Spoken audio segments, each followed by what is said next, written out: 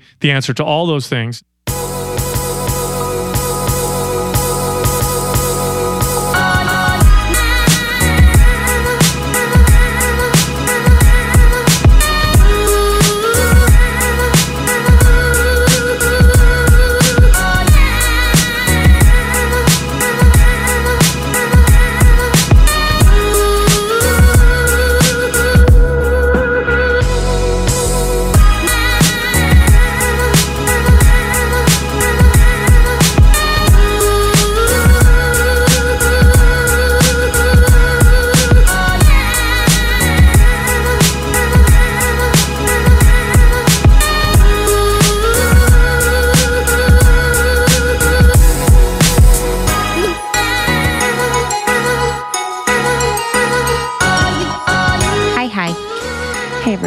Hey guys, it's us. It's your best friends. It's your podcast best friends. We got like a message or a review that was like, said so many amazing things. And she was like, and my dream one day is to travel to LA so I can hang out with Lindsay and Krista at Air One. I think that was Naomi from Canada. It's Naomi from Montreal. Yeah, exactly, Montreal. Yeah. I've been listening to Almost 30 podcasts for the past couple months, and I feel like I've gained so many tools and insights into topics that actually interest me. Krista and Lindsay's dynamic is so fun. I feel like I'm laughing right there with them. My dream is to one day go to LA and meet them at Air One. Keep up the amazing work. Come on. She messaged me when I posted that on Instagram on my she story. did? And she's like, oh, and I was like, we are your friends. Come to LA. Come to Air One. Because obviously we'll be there most likely. Here's another good one from Sarah Frontera. Krista and Lindsay are hilarious, empathetic, and intentional in all of their episodes. I mean, bye. Like, mic drop, bye. Sweet. Almost 30 has the best guests, and it constantly exposes me to new ideas and brands. I love listening while I'm cooking dinner because it's like you have two great girlfriends with you. This is the only podcast I look forward to listening to. She said, could I give it a higher rating than 5 stars? Oh, Thanks, Sarah. Thanks, Sarah. You're the boss. Sarah from where? It just says Sarah from USA. Cool. So sweet. From United States of America. Thanks for your review, guys. Yeah, they keep on coming. Write a good one and we'll say it on the pod. Maybe you'll get lucky. It is kind of exciting. Mm-hmm. If I remember, It is, yeah. Sarah Frontera. That's a great last name. I hope that's it. Did you know Milana Snow's maiden name is Williams? She's my sister. Really? Mm-hmm. What do you mean maiden name? Oh, sorry, maiden. It's her legal name is Williams, but her stepdad's name is Snow. Cool. So it's Williams, so we're sisters. Weird. Justin saw her last night. Really? Mm-hmm. And it was great. We'll talk about it after. It was amazing. Yeah, he loved it. She texted me after. She's like, Justin is the best. Oh. I'm so happy for you guys. Like, blah, blah. It was cute. He his third eye everything was open. He said, my heart was wide open. Oh. He's like, his heart was like wide open. And his third eye was closed because he's been having some weird meditation. So it actually closed recently. So she opened it back up, but he's feeling good. I was like, yeah, Milana will, she said she'd do it for free for you. Isn't that great? And he's like, okay, only if it's free. And I paid her. This is what you got to do with the booze. Honestly. You got to go behind their back, for them. Pay for the service, and just tell them it's free. Tell them it's free. I was like, hey, buddy. It's so worth it. I was like, hey, it's free. Should do it for free for you. Don't worry, it's free. What's the next thing you're going to do? Oh my God, literally. I'm like, hey, I got like a waxer. She said she can do it for free. Butthole and all. Yeah, literally. You need a butthole wax for free? Milana's going to be in San Francisco. Yeah, we're so pumped. So if you have not bought your ticket yet for San Francisco, buy your ticket now because that event will sell out in the next couple of days. And that's with Milana Snow and us. And you get it. Basically, every single person in the room gets healed. Yeah, she's a Reiki healer. If you haven't listened to our episode with her, listen to it. Uh-huh. She's incredible. Mm-hmm. Incredible. We did an event here in LA with her around Valentine's Day, and it was ultra healing for everyone in the room. Yeah. And just super vulnerable conversations in the best way. It was like a healing conversation. Hell yeah. And I mean, if you're paying $30 to come to the event and you're getting like one-on-one healing from Milana, which is normally like $250, $275. I don't know how much your sessions are now. Like, that's a deal. That's a deal. That's quite the deal. Yeah, she's incredible. We've been like hit with some incredible women recently. We just went to Peter Kelly's Earth is Hiring. She's on a book tour for this new book, which is an incredible tool to have. I just started reading it, and it's really, really made an impact, put a lot of things in perspective. But Peter Kelly is a force to be reckoned with in this space. She's number one. Number one. That was one of my favorite moments of 2018 so far, going to her book tour. Hearing her speak and having my mind blown repeatedly. She was tapped in like I've never heard before. What I was wondering, as I was kind of like, she was so much speaking exactly what I needed to hear that I was kind of like had a moment where I'm like, is every single person in the room hearing something different? Yeah. It's almost like she was so tapped in from God that like she was able to speak exactly to what each person, what they needed to hear. And I was kind of like, I wonder if everyone's hearing a different message. I know. Because everything was so fucking spot on. I was like, this can't be real. Yeah. So I guess what she talked about, removing like the dogma. Sorry. Yeah. Removing the dogma around things. So she's been vegan for a long time, and now she is kind of moving away from that so that she doesn't have any dogma in her life at all, so that she can feel non-judgmental to herself and other people in every way. So really finding a way to live your life with lightness, with ease, with fluidity, and not having one thing determine every action that you have based on some assumption that you've made at one point in time. Yeah, it was just really interesting to hear her talk about that, because I think, she's attached herself to that for a while now. And now that she has a daughter, I think it's made her think too a lot about like what she's attached herself to. So really cutting those ties has been important for her as a mother, as a human being.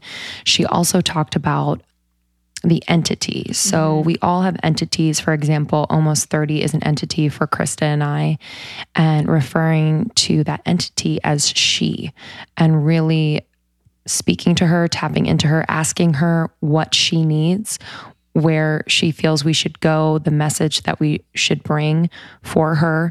And it was just like truth. Like that is exactly what we felt like all along, but didn't know how to like speak about it, because it is such a driving force in our lives and has become so much greater than we could ever imagine.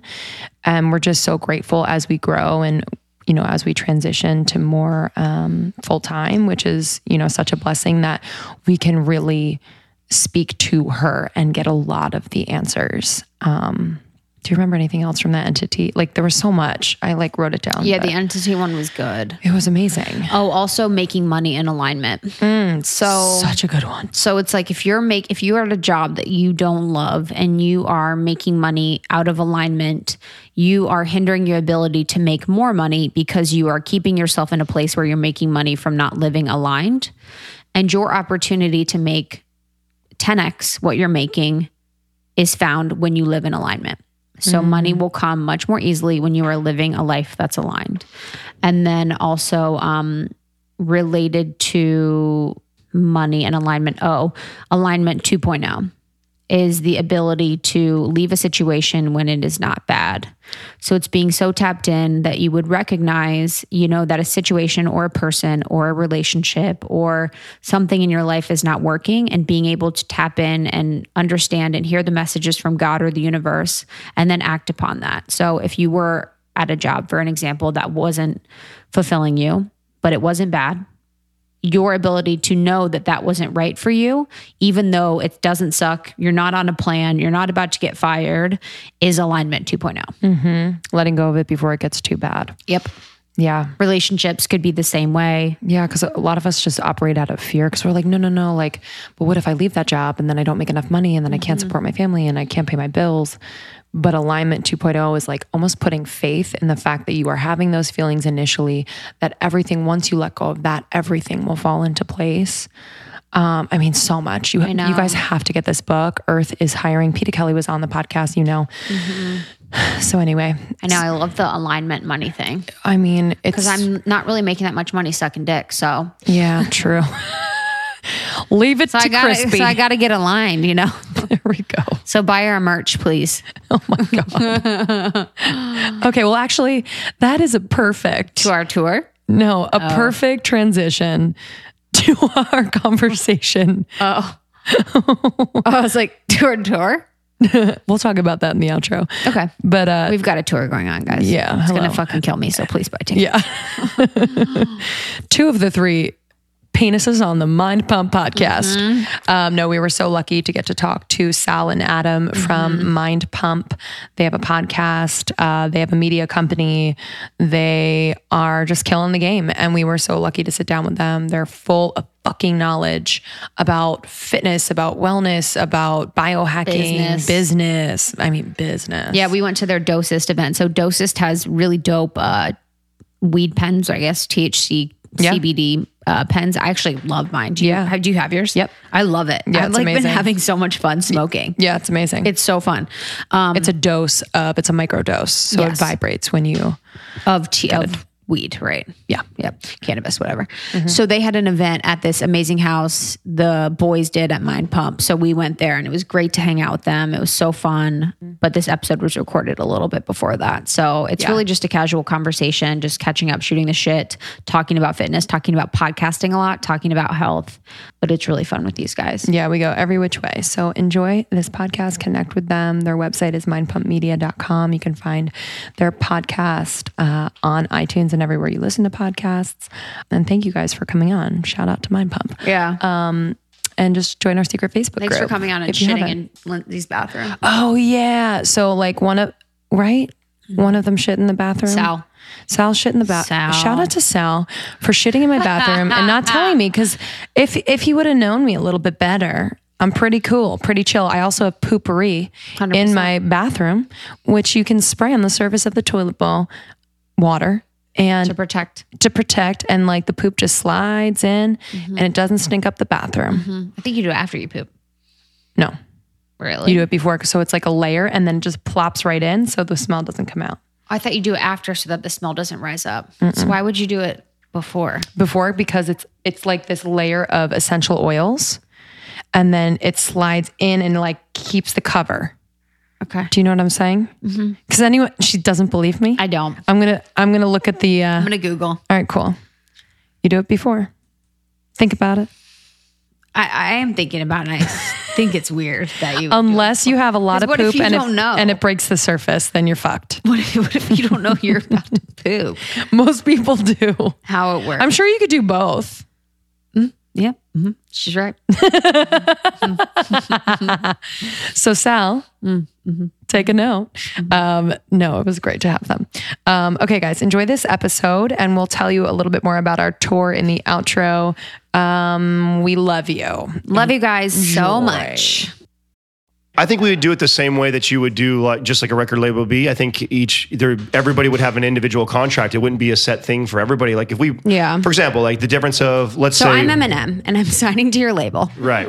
What's my deal? Well, exactly. If you're somebody like that of that caliber, right, that is so well known, you bring actually some clout even to what we're doing. So just like a record label would, if you're signing a big artist like that, you're going to take less of the cut, or it's going to be much more favorable for the artist.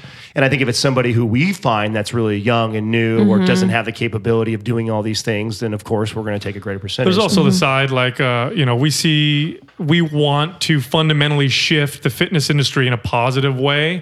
And we can do that when we, kind of pick and choose who we want to promote and help get their word out, their voice out. Because fitness, as you guys know, is terrible. 99% of the information is terrible. It's horrible out there. Yeah. Where do you think people are getting information that's terrible? And what's sort of some of the information that you think is like terrible that people are getting? A better question would be, where's the good information? Right. Yeah, It's so bad. I mean, first and foremost, it is, the way they get you to buy things are to poke at your insecurities, make you feel terrible.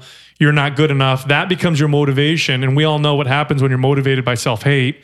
Exercise becomes a punishment. Food becomes a punishment. And fitness is no longer the answer, or never was really the answer to obesity, depression, anxiety, when it can be the answer to all those things. And so, and then exercise, here's your workout.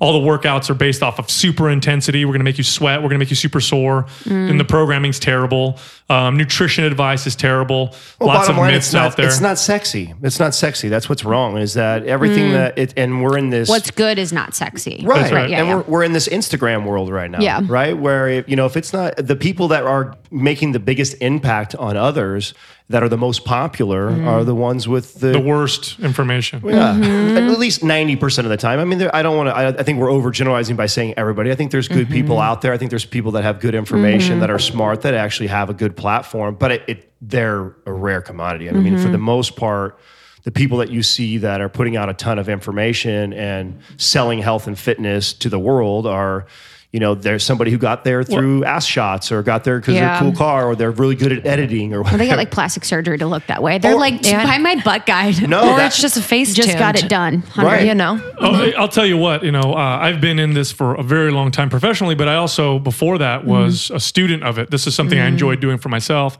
And it took me, I was probably in my mid to late 20s before I started to realize that a lot of the, set in stone truths that I thought were true in fitness were actually false. Now, my goal would always be to build muscle. My insecurity was I was skinny and I wanted to gain weight. And I thought you needed to eat every 2 or 3 hours in order to do that. If you don't do that, you lose muscle, right? There's the opposite side of that myth too, which is they say that helps you with fat burning. Both of which are false, absolutely false. But that wasn't even something I questioned, because it was so solidified as a truth. Like, this is just what you did. We taught it as trainers. We learned it as trainers, that I didn't even question it. And when I started to look deeper, look at the science, and start to question a little bit, and then realize the motivations behind that information, because let's be honest, if you believe you need to eat 5 or 6 meals a day in order to get leaner or build muscle, the odds that you're going to supplement some of those meals with bars and shakes is very high. And you start to realize that was a myth pushed out by the supplement companies. Once I started to look at that, I started to look at everything, and I started to realize, holy cow, even the stuff that I thought was solid, hardcore fact is bullshit. And when I got to that point, it was just, then nothing was untouchable. Well, being completely transparent, I mean, we spent a good probably 10 plus years of our life pushing bullshit, because that's what was being fed to us. We both came up in sorry clients. Right. Came up in the 24-hour fitness heydays, and that was the big gym that was growing as the first gym or fitness company to reach $1 billion in revenue a year. And it was the great time to be in that company. It was a fun time, but everything that we were taught was geared around marketing and sales.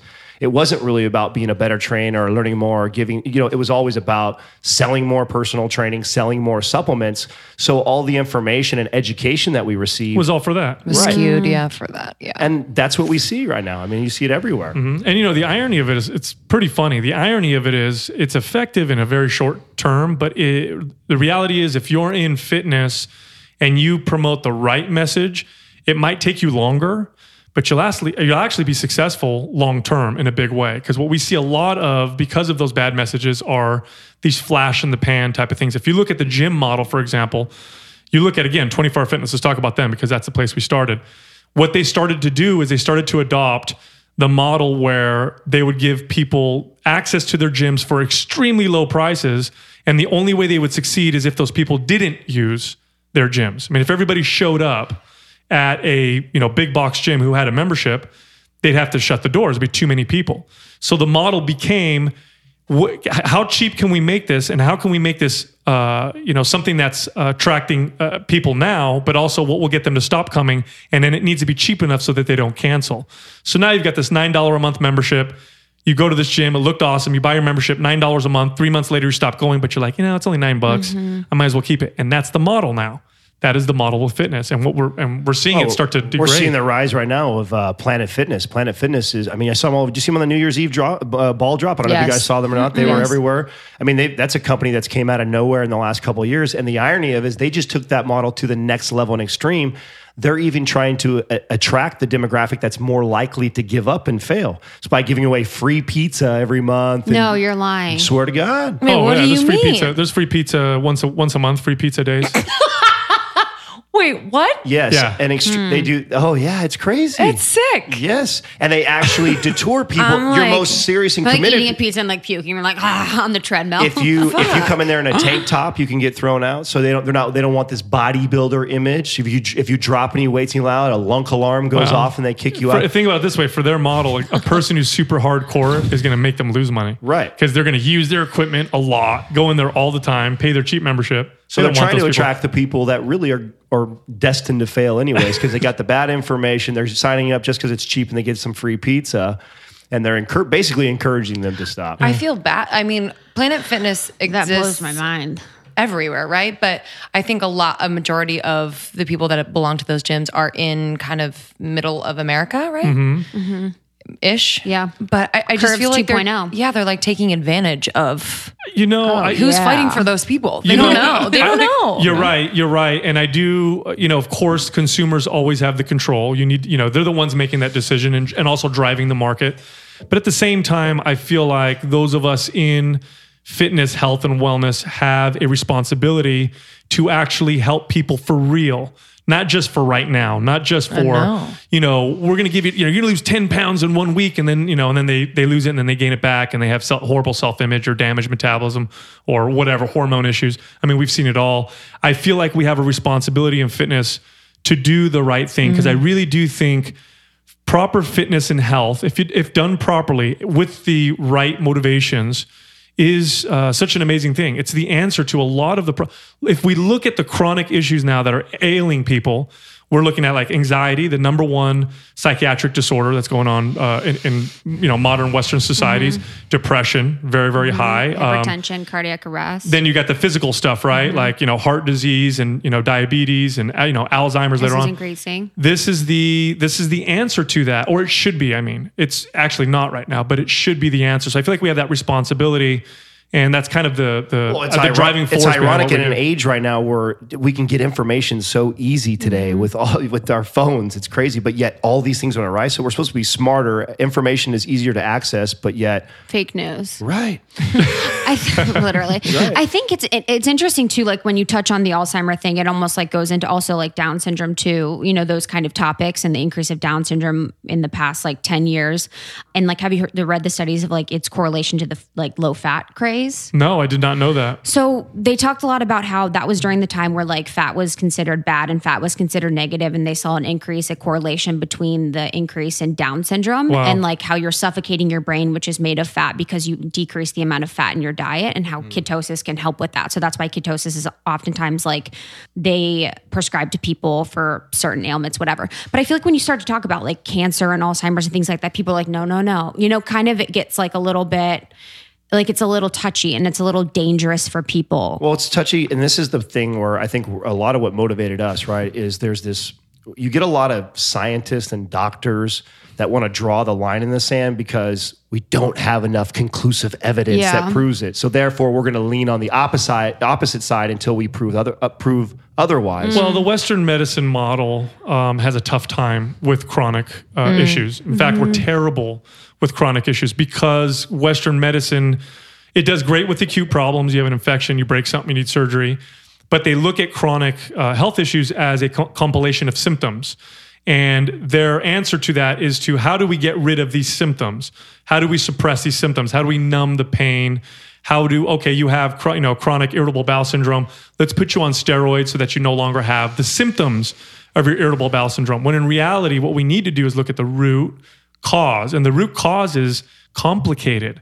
The root cause is not one thing. And it's different for everybody. That's the problem. It's lifestyle, it's nutrition, it's thought processes and patterns, which it's all integrated, right? The human organism, it all matters when you're looking at that stuff. So the Western medicine model is designed to isolate and find specific causes.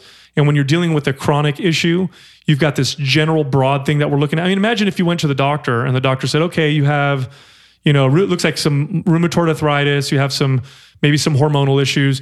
What I'm going to do is I'm going to fast I'm going to prescribe a 2-week fast. You're going to meditate twice a day. You're going to exercise here. I mean, imagine if they did that. It'd be very difficult. It'd be difficult because we're not conditioned to understand that. I think a lot of people wouldn't want to do that kind of stuff. And there's really no money in that.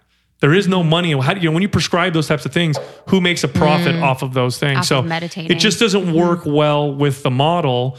Luckily for us, we are in the information age, and it does feel like this information is starting to become more mainstream, Yeah. which is very good. I mean, just 3 years ago when we started our show, there was a clear divide between the wellness crowd and the fitness crowd. It was like two different things. Like you either were kind of a hippie with your wellness and meditation and stuff, or you were like ripped and buffed and you took tons of creatine and pre-workout supplements. And there was no merging. Today, in just 3 years, we're now starting to see that cross over a little bit. There wasn't an organic protein powder market 3 years ago. Now it's massive, for example. So that's just an example. But you're starting to see a little bit of crossover. That's good news. That's a good thing. That's something we like to see. Can we introduce yourselves real quick? We always jump in, but we want to circle back around. Do you mind introducing problem. yourselves? Sure. So my name is Sal DiStefano, and then I'm here with Adam Schaefer, and we both host the Mind Pump podcast, which we've been on air for about 3 years now. But we've both been in fitness for a long time. I think about 15 for you? 15 for me and almost Wow. 20 And 20. for you. 20 years for me. Old guy. Yeah, I'm not Yeah. old, dude. No. I started young.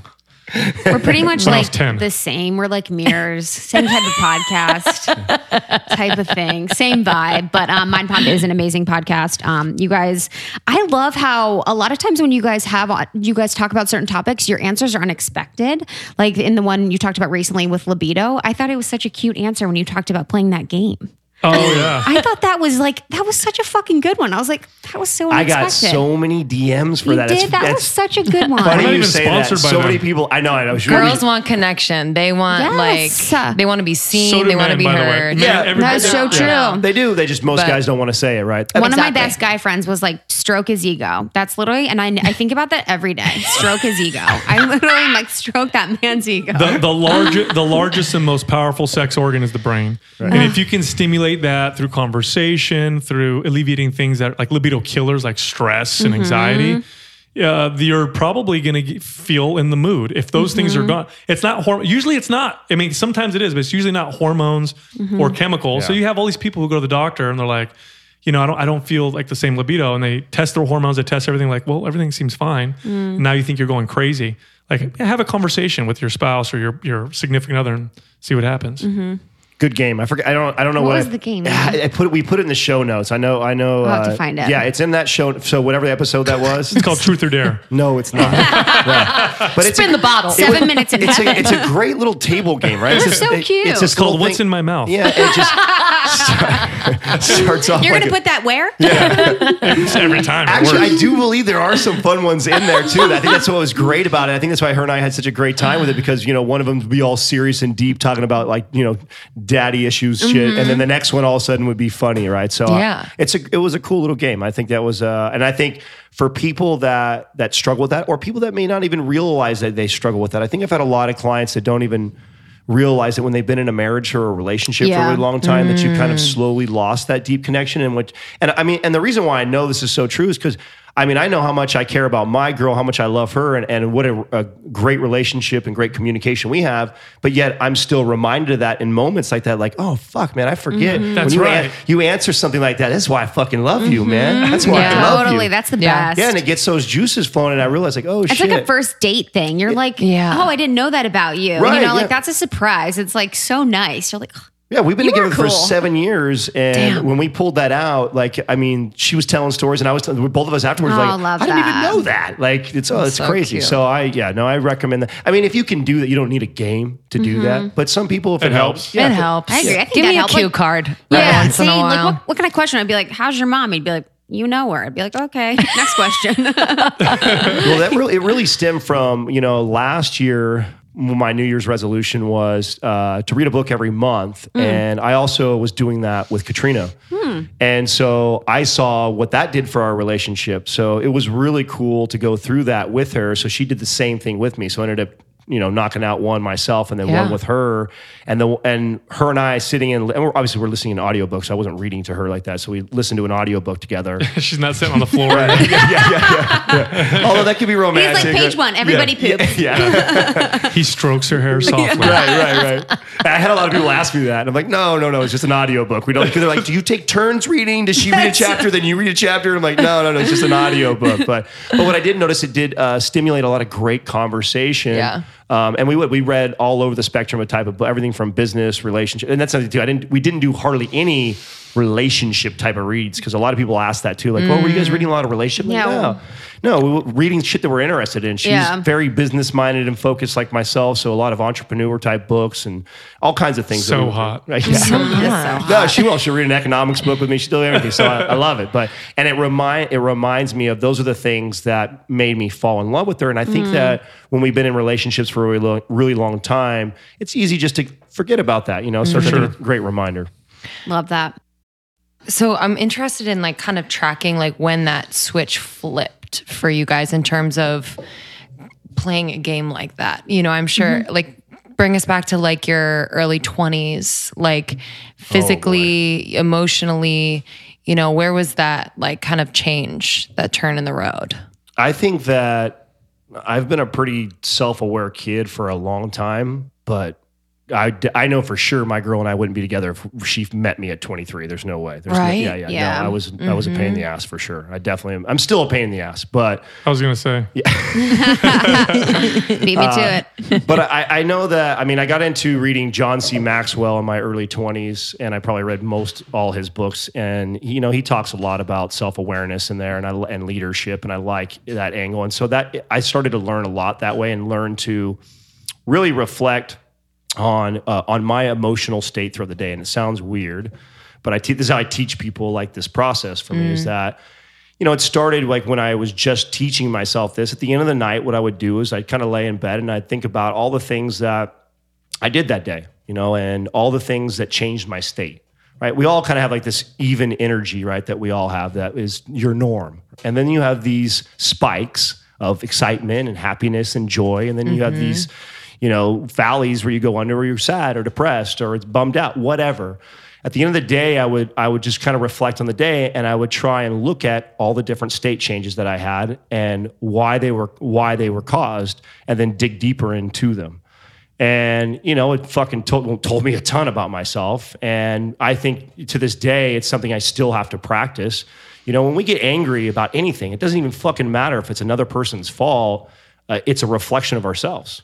No matter what it is, no matter what someone else did to you, whatever, if it made you angry or upset, it obviously triggered something about you. And 9 times out of 10, it's normally rooted in some insecurity of your own.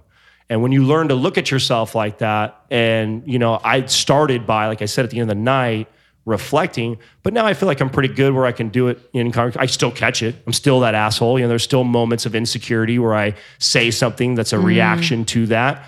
But it's not that long shortly after that do I make that connection. Like, and sometimes it even surprises me. Something will come out and I go like, oh shit, that bothers me. I didn't know that bothered me. Now I know, So it started for me in probably my early to mid 20s.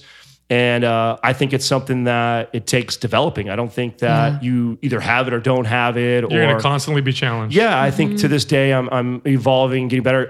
We talk about all the time on the show that we would have never been able to do this show with the 4 of us, when you count Doug, alpha males in our 20s. No way. Too much fucking ego. There's no way. Yeah. Too much testosterone. It would have been a bunch of fighting. I would have just been like fake. I would have been, just like, what are you talking to? Right, we're so insecure at that age. Yeah, like you're still figuring yourself out. I always tell people this. I'd be like lying the whole time. I'd be like, so last night I did this, and like I didn't. 100%. But these guys are the same way too. I feel like I'm really blessed that I have the team that I have, because everyone is very self-aware. Everyone's very self-aware, and absolutely we have our moments where we're fucking going back and forth at each other. We just want what's best, I think, at the end of the day. So if Adam or Justin have the right answer, then that's the right answer. And if I was 20 years old, it wouldn't have mattered as much. You 'cause would've I want the answer, even if it's not the right answer. Now we don't care. It's like, all right, this is the best solution. You came up with it. Doesn't matter. We're a team. Let's move forward. So we enter into situations where sometimes we find ourselves in following, leadership positions, and sometimes where we follow and nobody cares. It's pretty interesting. It's a very fun environment to be in. And it's the first time I think I've ever been in one like that with a bunch of other men. So it's pretty cool. What's an example of that? So an example, like a specific example? Yeah. So now that we've been together for about 3 years, we kind of know when one person should lead and when the rest of us should follow. So a couple of examples will be like, if we're going to, here, I could talk about the guests, right? If we have a scientist that's going to come on the show, usually I'll lead that conversation because that's an area that I enjoy talking about, and my other two co-hosts will follow. If we're going to talk to, somebody who's kind of in that cool factor, maybe somebody from, fashion or bodybuilding or that side of fitness, that's Adam's world. Justin has cool got that factor. tech side. Yeah, You guys you're heard that, right? And it's cool as me. And I also identify that he needs to have his ego, blown up a little bit. Exactly. So, Stroke which is that a good ego. example. This That was is a good our example of what I title of our podcast. Stroke that ego. With the guys of Mindful. Yeah, absolutely. There's a lot of ego stroking that goes on. That's the secret, basically. Yeah, that's in a nutshell. That's not even just that. I think there's lots of times too in different aspects of the business. Like we rely heavily on Doug to handle the financials and the bookkeeping. I mean, Sal and I are a you don't want fucking us to do mess. that. Yeah, there's Yeah. no way him and I could have built this on our own because it doesn't allow us to focus on our strengths, right? And so, or something like we're doing today. I mean, we flew down here and we're doing a talk where we're speaking in front of people. Justin fucking hates that stuff. Like he does this out of challenging himself, but he doesn't love to do it. Sal and I fucking like to talk. It's not a big deal. So coming down and doing talks is not a big deal for us to do. So, and there's not this jealousy. Like he wasn't all butthurt that he wasn't come down here. Instead, he's taking care of a project that we need to finish up and shooting video and stuff up in San Jose. So, I think if that was a 20-year-old version of us or some other guy, I mean, there would be all this jealousy. Like, oh, you get to go down in LA and take all the pictures and talk to people. And so with that, I got to be back here and work. Like, no, he totally embraces that role, loves that, would rather do that. And the same thing goes for us. So we just learned to kind of, and I don't think we ever even went through a rough spot where we had that learning curve of like, oh shit, I guess Sal's better at that. I'll just let him fucking do that. I mean, I don't know if I remember a moment like that. I think everyone just kind of naturally. It's almost a Awareness, I relief, guess. so that you don't have to. I think as girls, we do it. found that in the beginning, we were like, oh, let me help you do that. I feel bad that you're doing all of that. And really, she's the best at it. And I should just let her fucking do it. Right. Yeah. So I do finances, stuff like that. She does sound, everything like that. And now we just let each other do what we're going to do, and we don't need to interrupt or mess up that flow. Yeah, I think when you're working with when you're all in that kind of self-aware state, it doesn't mean you're not going to have difficulties. It doesn't mean you're not going to have arguments over things. But at the end of the day, when you can kind of take ego out of it, you come out of it and you grow every single time. You leave ego in it, and it's just two egos fighting each other. Nobody wins. Nobody wins. It's always bad when you kind of set them aside. And it's happened a couple times where egos get flared up and we get in a debate or whatever. And it always ends up the same 10, 15, 20 minutes later, a phone call or a text or, hey man, listen, you were right, dude. I shouldn't have said whatever, back and forth, and we're done. And it's great. But we in the environment that we've created is a very Mark Cuban-esque type of business. Oh, we're super straight. Yeah, there's no if something bothers you, you have something you say, you disagree, you fucking say it. If I'm not listening, you yell it. That's just, it's not this, I'm not going to be insecure that you yelled or that you got, that shows passion to me. So if you're coming at me because you feel passionate about something, I'd rather that than you hold it in and be passive aggressive later. That'll fuck the business. Oh, I hate that. Let's get it on the table. Yeah. Let's talk about it. Let's hash it out. You speak your mind, I'll speak my mind. And then we'll all sit down together and hash it all out together. Smoke a joint. Right, exactly. We'll be happy. That's kind of how it goes. That's a lot of times that's how it plays out. But I don't think we really have to deal with too much of that. I feel but it has a lot to do, I think, where we're at in our lives too. Yeah. So. How do you keep your ego in check in this space, in the podcast world, in the fitness world? I think you're up against a lot of egos, and sometimes it's hard not to be like, well, I'm here. Yeah. You know what I mean? Do we have, I think personally, I know why I do. I don't know if you do for a different reason or not, but as a young kid, I grew up, I hate saying poor because there's lots of people that were less fortunate than I was. But I mean, we moved in 9 different houses living in. I've been evicted. I know what food stamps look like. I've done that whole thing. I'm the oldest of 5. And my mom first, her first husband died. My father died when I was 7. He committed suicide. Then my mom marries into an abusive relationship. And then we're not very well off. So I'm at school. But I was always a very popular kid. But I was popular because I got along with everybody, and I didn't feel like I fit in a niche group. I wasn't wearing all the name brand clothes, and I learned really on. And I definitely didn't avoid any. I got picked on, I bullied, all those things that everyone's so afraid of. But those things also made me realize like this stuff can't hurt me, and if I can get past this, and if I can really feel comfortable with myself, this is all that matters. And so I learned at a very young age, like to be very comfortable with who I was. And then I learned to express that at a young age. So I was the kid who wore something totally different than everybody at school and crazy hats and I owned it and I had that personality. So it's actually not that hard for me in this space because I'd rather not be like everybody else. I gravitate to being different than other people, and I've always been that way. So I kind of like it the way it is right now. It's more comfortable for me. I don't want to try and fit in. And something happens when we get on the mics to record. It's like all of a sudden we're just open as fuck. Like we'll talk about everything, and it's hard. When you're that open on the microphone and you record something and it's out there. I mean, it does wonders for growth. Like, we talk about our insecurities, like why we started lifting weights, why we started training. We talk about our fears. I went through a divorce through the beginning of Mind Pump, after being married for 15 years, and I talked about it on the show. It was incredibly therapeutic, but when you're that open and you address your own weaknesses that openly and publicly, people can't touch you. They really can't. Like, what are you going to say to me? Like, I've already talked about that. It's not a big deal. Part of the training ground for that, though, was all these clients that we trained. And I remember for me, there was a switch probably again in my mid-20s or so when this all started to come together, where I started to realize that I really wasn't helping my clientele. Here I was, I won all these records. I was the number 1 guy. I was making good money. I was recognized as a top trainer.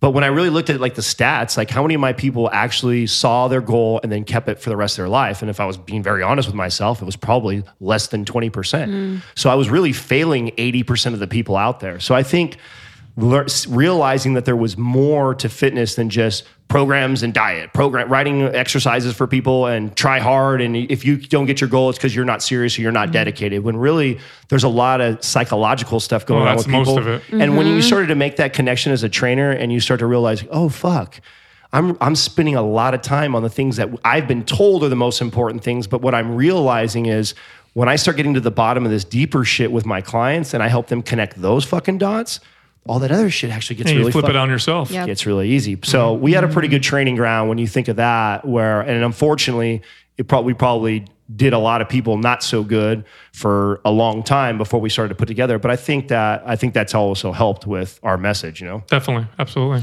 And the honesty thing. So when you were going through your divorce and you were being so honest about that, that's something. So Lindsay and I, through the podcast, we're very honest too. And it's almost funny because I'm probably more honest when I'm on the podcast than I am with people normally. Like I'm not really like a sharer with people that I meet, people that I'm very close with, I share, but only when it's prompted. Have you ever had a time where you shared something or you kind of like felt like you overshared or you maybe regretted it or you received like feedback or anything like that? It was the last straw that broke the camel's back on my marriage was actually our podcast.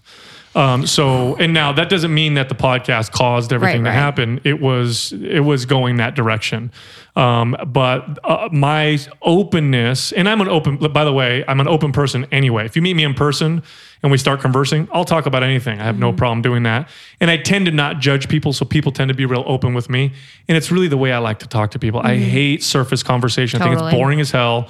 I don't know why people are so afraid of sharing certain things. I mean, I know there's obvious things you probably don't want to share, but for the most part, like, let's just be real with each other. Yeah. And so all of a sudden I had a microphone in front of my face and now I'm saying it and it's out to thousands of people. And at the time, my wife hated it. She was a very private person. We'd already been going through our own struggle. And now I'm on there talking about sex and drugs and I'm cursing and she's like so embarrassed by it. And I can't believe you're saying these things. And I'm telling her like, well, I mean, that's me. You know how, this is how I am. I can't change who I am. And it was that last straw. It really was because she couldn't handle it. But Yeah, I mean, as far as being honest is concerned, I don't know if I could. I don't know if I couldn't. I think it just comes out. I think every time one of us has felt like we overshared, we realize that ends up being some of the most impactful episodes. Oh, always. We definitely have done this fucking at least 100 times. We hang the mics and go, I don't think we can air that. You're like, I don't want to air that. Yeah. Oh yeah. And how often do we not air something? We air everything. We air every single thing. We've never don't not cut. aired something. Yeah. But we have said that to ourselves many of times because we do. And again, reflecting on ourselves and like that's our own insecurities, like being afraid to put it out there and like, oh, what if people think this because I said that? Now they're going to think that. But it's like, who fucking cares? You know what I'm saying? Like that's what we pride ourselves on is being real and putting it out there. And when we do, we always get that confirmation, but yeah, we still get those scares. But everybody always, those are the ones that normally, I mean, fuck, we were talking to some guy today. It was tough for me because I could see his eyes. He started to welt up. And some of these people, you don't realize how much they connect with you. Like, I mean, your story for them, man, I don't think I would have realized it. And this trip actually has been pretty crazy for us because we don't really come out and do the whole expo thing, and we didn't even promote it that much. And to see the amount of fans that came out, and the type of fans that we have are just, fuck, man. These aren't like Instagram fans where people care. They come up to us and it's like, man, you fucking changed my relationship. Yeah. You changed my life. You helped me with this, and like that's fucking. That's really cool. Humbling. And, yeah, That's very crazy. humbling. Yeah. Very, Very very, humbling. very, very Yeah. humbling. Makes it all worth it though, for sure. But we definitely have those moments where we afterwards go like, oh, fuck, dude, I I don't know. think you're so connected too with your audience that like sometimes you say something and you're like, oh, I don't know if they're going to take that like personally. You know what I mean? Because we know that they'll reach out and say something. So it's also dealing with the feedback. How do you guys deal with feedback? Do you I struggled with it at the beginning. Yeah, I mean, you're going to get haters. You're going to get people who aren't going to like what you say, and you're going to get people who like what you say.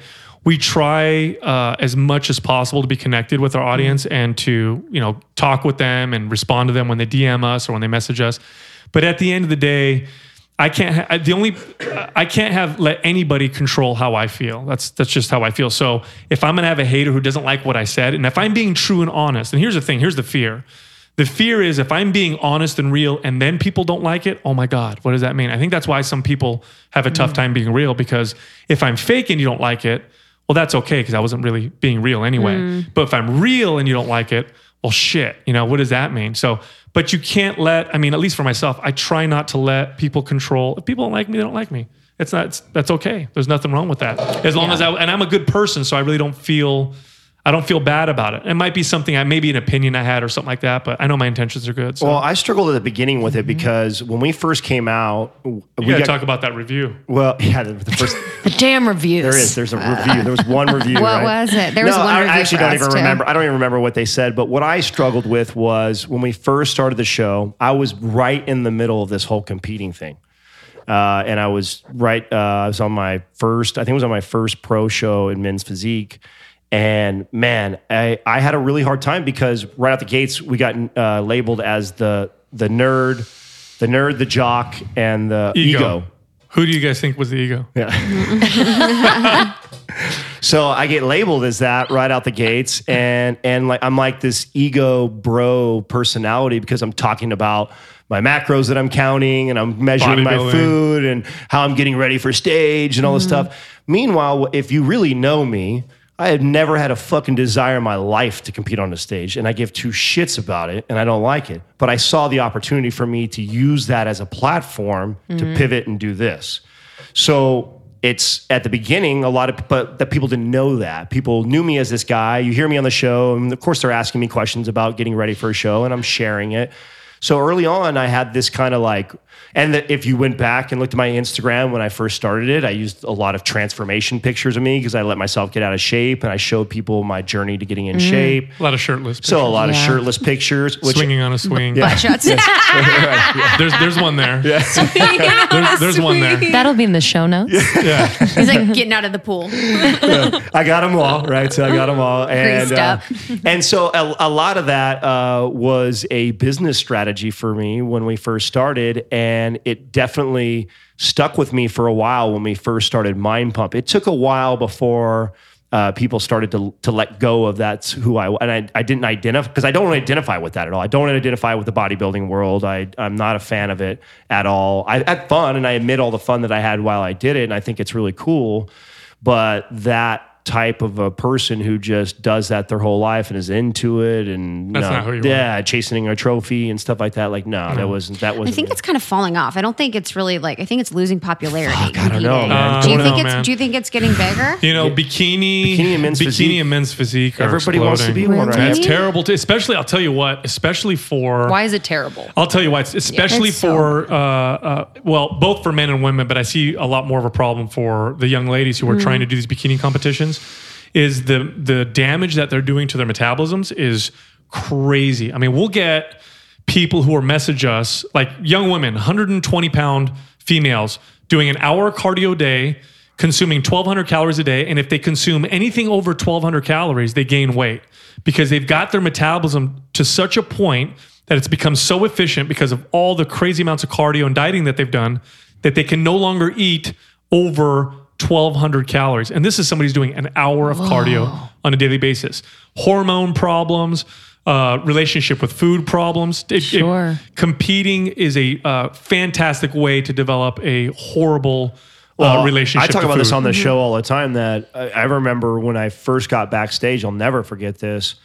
And in my mind, I'm thinking, okay, I'm a fitness professional. I've been one for years. I'm getting backstage. These are the elite, right? This is the 1% of the 1%. These are the people on covers of magazines. So they must be fucking really smart. Like, that was just my assumption, was that the level of understanding of nutrition and exercise to get your body at this level, you got to know your shit. Totally. I just assumed that. And then I started asking questions and talking to people, and I was floored by what I was hearing. I was like, oh, fuck, this is like awful information. Your coach is telling you what? You know, and the information they were giving them is just kind of like passed down bro science. And maybe it fucking worked for your coach, but there is no science supporting why you should do that. In fact, you're actually probably doing more harm than you are doing good for yourself.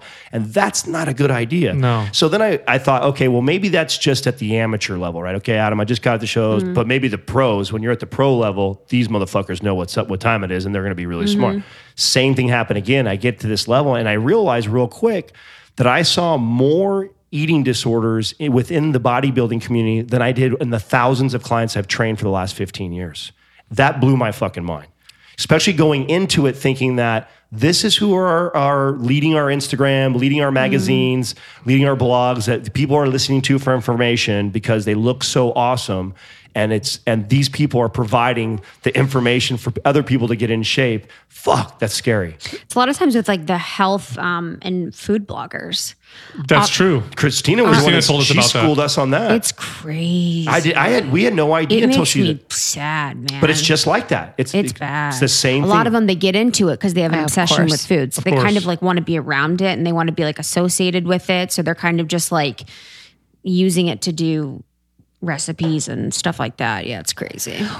Can you look like those bodybuilders look naturally? Not naturally, but is there a way in which to look like that without starving yourself and having this extreme? Here's the deal that I like to tell people all the time. Like, if you were to truly imagine, if you were truly healthy, balanced on all levels, emotional, spiritual, fitness, if your nutrition was balanced, and you were truly healthy in the realest sense, what does the physical representation of that look like? You're probably going to be relatively lean. You're probably going to have a decent amount of muscle and strength, performance. You're going to have good skin, good digestion. You're going to have good stamina. Moods. For the most part, that physical representation is about as awesome and fit as anybody would ever want to look. Now, when you talk about bodybuilders and when they get on stage, that is extreme. Right. You are, especially for the women, for women to get into the single-digit body fat percentage is so unnatural and so crazy. I mean, you cause fundamental changes in your hormones, or you lose your period. I mean, this is something that's natural in your body that stops because of your super low body fat percentage. But that physical representation of real health, for the most part, people would be more than ecstatic to look like that. The irony of it is when you chase that look, when you chase wanting to look a particular way, you not only don't get to it, but you also sacrifice your health. So it's actually, the irony is to not chase that, but to rather chase the health aspect and then have that be the side effect. And that's the message that is not being taught and told. No. And it's also, I'll tell you what, even if you want to compete, look, if you want to be an extreme athlete, if you want to get extremely shredded for a photo shoot or whatever, being in a healthy state, balanced state is a fantastic baseline to move from. What happens with a lot of these athletes is they don't have that baseline. It's either super shredded and muscular or I'm off season, and off season is terrible. Well, bottom line is it's not healthy to even be that shredded. So that's the problem with it in the first place. Is Right. you know, it's a sport. Can the industry like lower their standards? Yeah, a little lower the bit? shreddage. That You well, know? That's where their money is. Right. Their money is not in Because in the products Yeah. and Yeah, all of that. they've tried to. I'll tell you what. If you saw women's bikini, like the top in the world women's bikini in 2009, yeah. Probably the just top thin. the top in the world in 2009 wouldn't even rank in a probably regional competition today. That's how different they look, and that's Wow. because the judges tend to Crazier, push crazier, that crazier, look. crazier, yeah. So now bikini competitors today look like fitness and figure competitors did 15 years ago, and figure and fitness competitors today look almost like bodybuilders did, 15 or 20 years ago. So it's just it's all about the freaks, man. crazier you look, the more marketable you are right now. When you talk about when you look at the supplement industry and how it's marketed and how it's the quick fix and Yeah. all, look at the names of them. And most of the names of them are like spinoffs of like anabolic names, just so people want that. So true. People are seeking It's that. like ripped and crazy. Right. It's like some of them on will a even tear. you'll Super get some thin. supplement bottles and they'll have like a syringe on it. Like it has anything to do with the fucking So right? true. Yeah, but it makes people think like, oh, I'm definitely This is getting gonna something work. like, Yeah. like steroids, Like right? shreds. Right. And then Oh, God. and then you have some big steroid Can we talk guy. about shreds? Oh, geez. sure. You are a fan. How'd you know? Yeah. Well, I knew my friend worked at Cellucor, and he told me about shreds. I don't know. You guys know this probably too about how the creator of Shreds started Instagram accounts like the words health and nutrition, and then grew those to like 1 million by posting pictures of like Right. whatever, and then And gave then them changed. to the Shreds girls. It's Right. it's a game. It's Yeah. a big game. The good news is I'm starting to see a little bit of a shift. I think where Yeah, because haven't they died? I mean, are they still going? Shreds doesn't exist anymore. No. Is it like completely gone? Yeah, I think it was like with a lawsuit. I think they got a lawsuit. one of their put against top them. fitness model No, dudes. she's talking about got something that happened caught. afterwards. Really? Yeah. Devin Physique went way early. They were still going after Devin Physique left. They were going for a little bit longer after that. Paige is gone, right? Yeah, I think I think all the ones that were originally attached to them are gone. A lot of people don't know this, but Mind Pump was like the first person that I know that has ever talked about shreds, and we did it 3 years ago when they first hit the market. We called them. Oh yeah, because this is we called them out This a has little been our bit. message. Fuck yeah, This that's has been our amazing. message since the beginning, and Oh, we all said, listen, we We've have nothing started so against many this wars. company. We have nothing against this Good. company, but they're a perfect example of what we're talking about and why we exist. And so we use them as an example. Not that and we said gave Arvin his kudos and everybody is listen, business savvy wise, fucking brilliant. 100%. Yeah, but this is why we're here is to teach you guys that the market is marketing to your insecurities, and that's not what you want to get fed. Not if you want to see real long-term results and you guys actually want to see change. And really, the importance of supplements is not that they're not that important. It's way down the list of things that you should look at, and they make it seem like supplements are so important that they make that big of a difference. They actually don't. They make almost no difference. It's nutrition, eating, sleep, stress management, and that's pretty much you got those done. You're like 99.9% of the way there. Right. What supplements do you think work? So if you supplement for your needs, they can be effective. Right. So for example, I use vitamin D because of my psoriasis, and That's we a don't get a lot great of sun. example. So Oh, good one. Right. Like And- I wouldn't use that. I wouldn't tell everybody to use vitamin D, but I'm somebody who has skin issues and I don't get a lot of sunlight these days. And so I'll supplement with vitamin D. I do enjoy using certain herbs or mushrooms or whatever to work with particular situations. So if I notice that I'm in a higher stress situation and I'm doing all my other stress management, my meditation, my sleep, then I may supplement with something like reishi, which is a mushroom that's really good for, the best. to kind of help the body adapt to the stress or to be a little bit more resilient. Adaptogen. Yeah, right. It is absolutely, but it's not up there with sleep. Like if you could take all the reishi in the world, but if your sleep is off, it's not going to do anything for you. And the sleep will make a way bigger difference, That's right. That's That's and right. I think that's what we always tell people. It's like it's not that we're anti-supplements. I mean, we're sponsored by a supplement companies, but we try and teach people like you use it to supplement. The idea is that you get as much nutrients as you can through whole foods. And if you can't get it through whole foods, then we use these things. Then we use these supplements, but you use it on a need basis. And ideally, you're still searching to get it from whole foods. And Yeah. they're not all created equal either. I mean, I think supplement, just like the Western medicine, will take and extract a particular compound within a plant or an herb and say, this is the active ingredient. So what we're going to do is we're going to standardize it and concentrate it. And then we're going to give this to you versus, maybe more of an Eastern approach that understands that the whole plant probably has synergistic qualities. There's probably checks and balances built in the plant. I mean, we co-evolved with our environment. And so I'll give you guys a good example. It's pretty easy to overdose on a bottle of aspirin. Very hard to overdose on the bark of a white willow tree.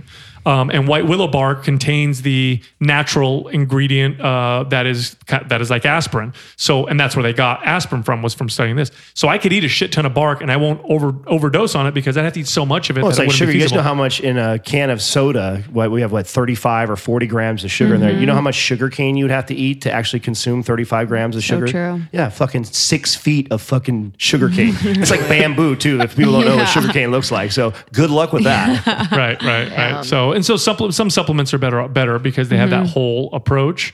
You're not going to get as acute of an effect, but you're going to get a better health effect. Yeah. What are some fitness things that you're obsessed with right now? Like, what are some things that you're like, damn, this is a practice that I'm adding to my routine, or something I'm eating that I'm really loving right now? Well, I'll tell you, since we've been on air, there's been a few kind of paradigm shifts in the way I even look at and approach exercise. One of them, and this one's more recently, is understanding the central nervous system's role in things like flexibility, tightness, and mobility. And so stretching, for example, we tend to think of stretching as making a muscle more pliable, therefore it becomes more flexible, almost like a rubber band. The reality is stretching does nothing to the muscle. What it is doing is it's telling the central nervous system it's okay to move in a new range of motion. So it's all about central nervous system training. Once I understood that, because I know the best way to train the central nervous system is with frequency. So think of riding a bike. You're better off practicing an hour every day than you are practicing one day 8 hours or whatever. You're better off doing lots of frequent stimulation. So with stretching, for example, I realized that, God, if I did 15 minutes of good stretching every single day, that's more effective than dedicating 1 or 2 days a week to stretching. And you start to apply that to other aspects of mobility and training, and you start to get phenomenal results. Trigger sessions, which is a concept that we came up with for one of our first programs, our MAPS Anabolic. A trigger session is low intensity exercise that you do on the days off or in between your hard workouts. So you're not training super hard, but you're getting kind of a little bit of a pump, a little bit of stretch, you get a little bit of a burn in these particular target muscles. But that low level frequent stimulation really primes the central nervous system and sends a small muscle building signal or fat burning signal. It's far more effective. The evidence, or the scientific evidence, actually supports that. They've done studies on cardio, for example, where somebody will do 1 hour cardio once a day. Another person will do, for example, 2 30-minute sessions, or 3 25 minutes or whatever. And they find that the shorter, frequent sessions are more effective. They cause less metabolic adaptation. They cause better adaptations in terms of muscle gain, fat loss, and so on. So that's we talk a lot about frequency, but you can apply that to pretty much anything when it comes to the body, where you give it these small, frequent doses rather than these long, planned out, super intense doses. You're going to get really, really good results from doing that. We did a breathwork and meditation session last night. We had a doctor on, Dr. Green, and he was talking about how your body loves repetition. So it's like really important, to go to bed around the same time, get up around the same time if you can, kind of keeping the repetitive aspect. And I think that speaks a lot to that. So it's like stretching for 15 minutes every day rather than doing like a bunch at one time. It is. And, we had Dr. Andy Galpin on recently, and he said something that was fascinating. The optimize versus adapting. You're either optimizing or adapting. So optimizing is I'm doing everything perfect that my body likes. I'm going to bed early. I'm drinking this much water. I'm eating this particular way. I have stress management. And that's optimizing. But you also need a certain amount of adapting. And adapting doesn't happen in the body unless there's a stress. So, because we look at things that are stressful or stresses like exercise, where sometimes we look at them like they're bad. But used properly, those are the signals that tell our body to change. So every once in a while, it might be a good idea to not drink as much water. Every once in a while, it might be good to not go to bed early and push the body a little bit. It might be a good idea to stress your body out with super intense exercise. And those signals tell the body to adapt. And that adaptive process is what makes us stronger and more healthy. Otherwise, if we go pure optimization all the time, you're in bed, sipping on water, super serene environment, whatever. And the body can actually become sick as a result of not adapting. Love So that. it's kind of that balance between the two. Love that. That's interesting. I'm not obsessing over any fitness stuff right now, to be honest. If I'm being completely, chilling. no, I'm not chilling. trying I to mean, I'm recover. probably, I'm dealing with it. I'm rehabbing myself, so I'll be obsessive about that a little bit once I get going on that. I'm dealing with trying to boost my natural testosterone levels right now. So I'm reading a little bit there, but probably if I'm obsessing about anything right now, I'm reading a lot around cryptocurrency right now. Dude, we're We're trying to just get talking about cryptocurrency people on the podcast because we're really like, I'm actually trying to do the same thing too. yeah, we'll Yes. let you know if we find it. My boyfriend's really into it. He's really doing well. Yeah, no, it's It's very fucking cool. I've got quite a few buddies that worked on Wall Street that are Yep. day traders. I don't think people realize just how disruptive of a technology that is. I 100. mean, we're talking about major disruptive. very fascinated Yeah. with it. I'm very, very fascinated with it. And I'm right in the middle of a book too, Bankruptcy of Our Nation, and gets into some of this too. And what's happening right now, whether it's cryptocurrency and this is the one that's going to stay and Bitcoin's around, I can't tell you that, but I do believe that this is the future of how we will trade. It makes sense when you look at the way monies have evolved over time,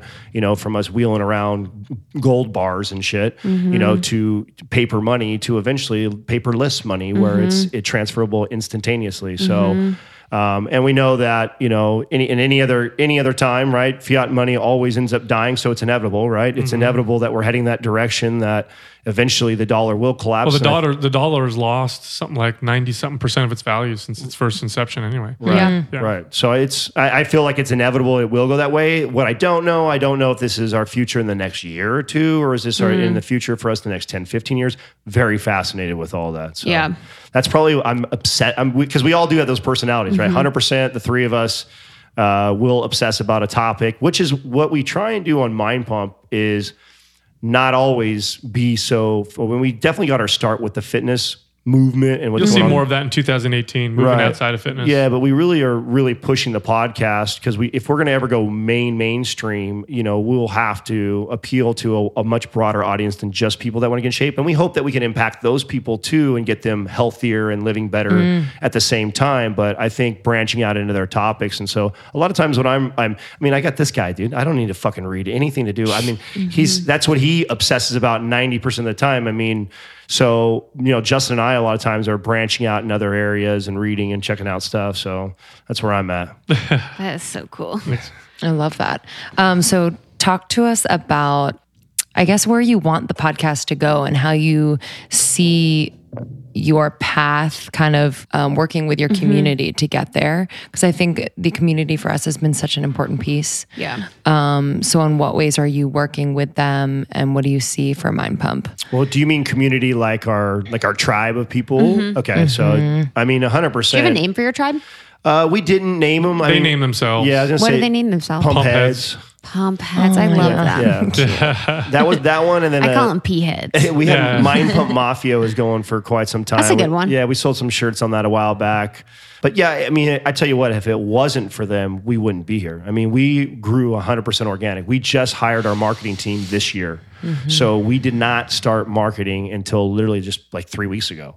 Up until that point, we'd never spent any time, any money even trying to do that. It was always about improving the show and guests and interviews and the sound quality and all that stuff. So yeah, if it wasn't for them sharing and pushing us out, we wouldn't be where we're at. We have a forum, private forum that we started early on, and that's probably key. our most hardcore fans. And we are all on there probably 3 to 5 times a day. I'm probably on there at least 10 times a day. So I'm checking and answering questions, and I want to kind of give back.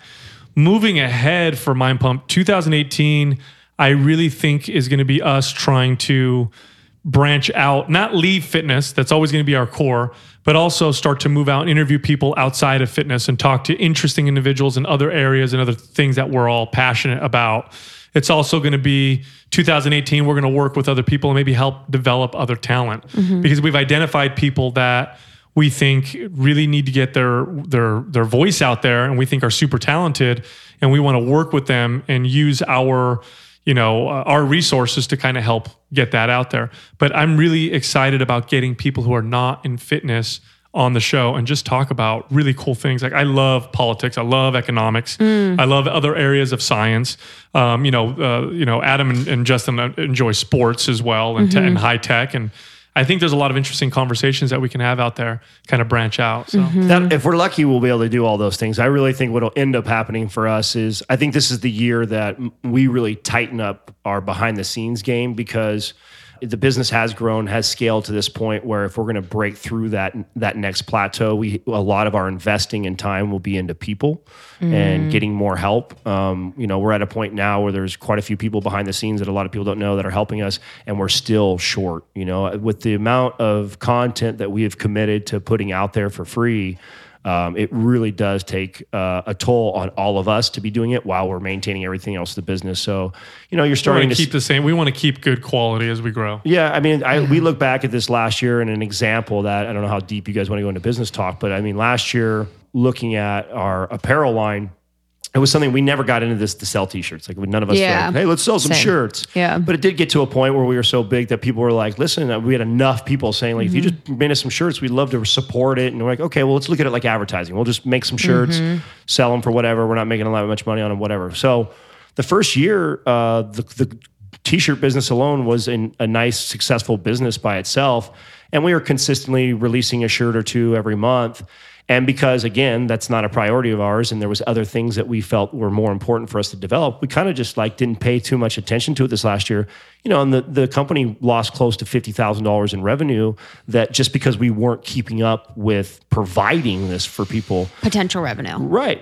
So this was something that's just lack of people. It's lack of help and focus. So there's a lot of, I think for me in my experience with this business compared to anything else that I've done, it's very hard to not get distracted by all the other things that I could be doing. Because when you look at it like from a bird's eye view, it's like, shit. Every day. There's a business here. I need to do this. These people are telling me they would do this. We have this opportunity. We all want to do that. And, it real easily we can get, a little bit over here, a little bit over there, and nothing really gets done. Where I think this year, a lot of Mind Pump is honing in on a project or two and then knocking it out fast. And this weekend's an example of that. We're definitely getting better at having deadlines on ourselves and saying, hey, knock this out by this time and you go handle this. Sal and I are going to be over here handling that. So a lot of that will be going on, I think, this year more than anything else. As much as I like to think that we'll be moving into other spaces and doing things, we have to tighten our game up before the business scales to the next level too. Yeah, I feel you. Yeah, that's us too, is we do have health and wellness, and we do have mainly women and women-owned businesses and stuff, but we want to talk more about stuff that's interesting to us. So if it's cryptocurrency or if it's the politics thing, I'm a little bit nervous about. We did that a little bit at the beginning and people were not feeling it. I don't know why they thought I would ever. I mean, there's always going to be people who don't feel something. It's naturally polarizing. Yeah. The cool thing, because there's three of us, is one of us could do that, and then the other two guys can kind of be cool. True. So people are like, Sal's an asshole, but I like Adam and Justin. We're like, cool. Cool.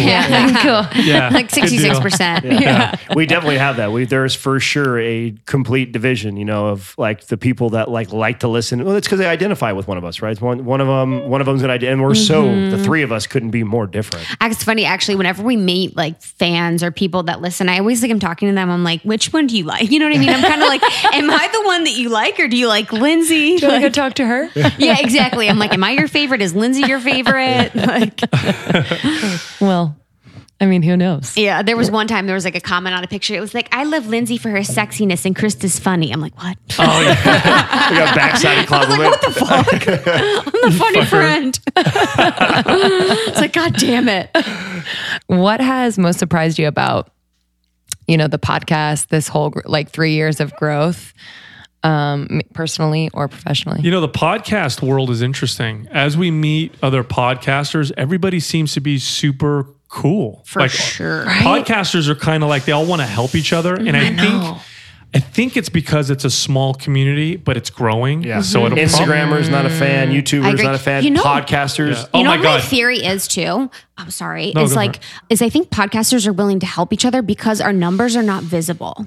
So I think with Instagram, you see numbers, and I think people are so attached to YouTube and Instagram numbers that they see them and they kind of compare themselves, and they can see if I help this person, they may be better, they may be higher than me because they can get more numbers. But because podcasts, our numbers aren't visible, we don't really know where each other are exactly. Like we could say, but you don't exactly know where each other are. So you're like, I'll help you. I don't, It's a very pure source of content. Yeah. You can manipulate the fuck out of Instagram. Yeah. You can manipulate, It's so you can have somebody true. else do your Twitter. You can have, you know what I'm saying? You can manipulate the fuck out of all of those a lot. podcast is real. And it's you. Like, right. You're listening to Yeah. it right now. Yep. I mean, unless you have something scripted in front of you, and that would be, people would figure that out real it's quick. growing right now very quickly. A lot of people are getting into it. So I don't know if it'll stay that way, but we were surprised. Like we'd meet other podcasters and we'd be like, okay, these are kind of like, although we never look at anybody like competitor, we're like, we're in a similar space. Let's see what happens. Everybody's super cool. Everybody wants to just share. Hey, look at my guest list. These are the people I've interviewed. If you want to meet any of them, I'll make contact for you, and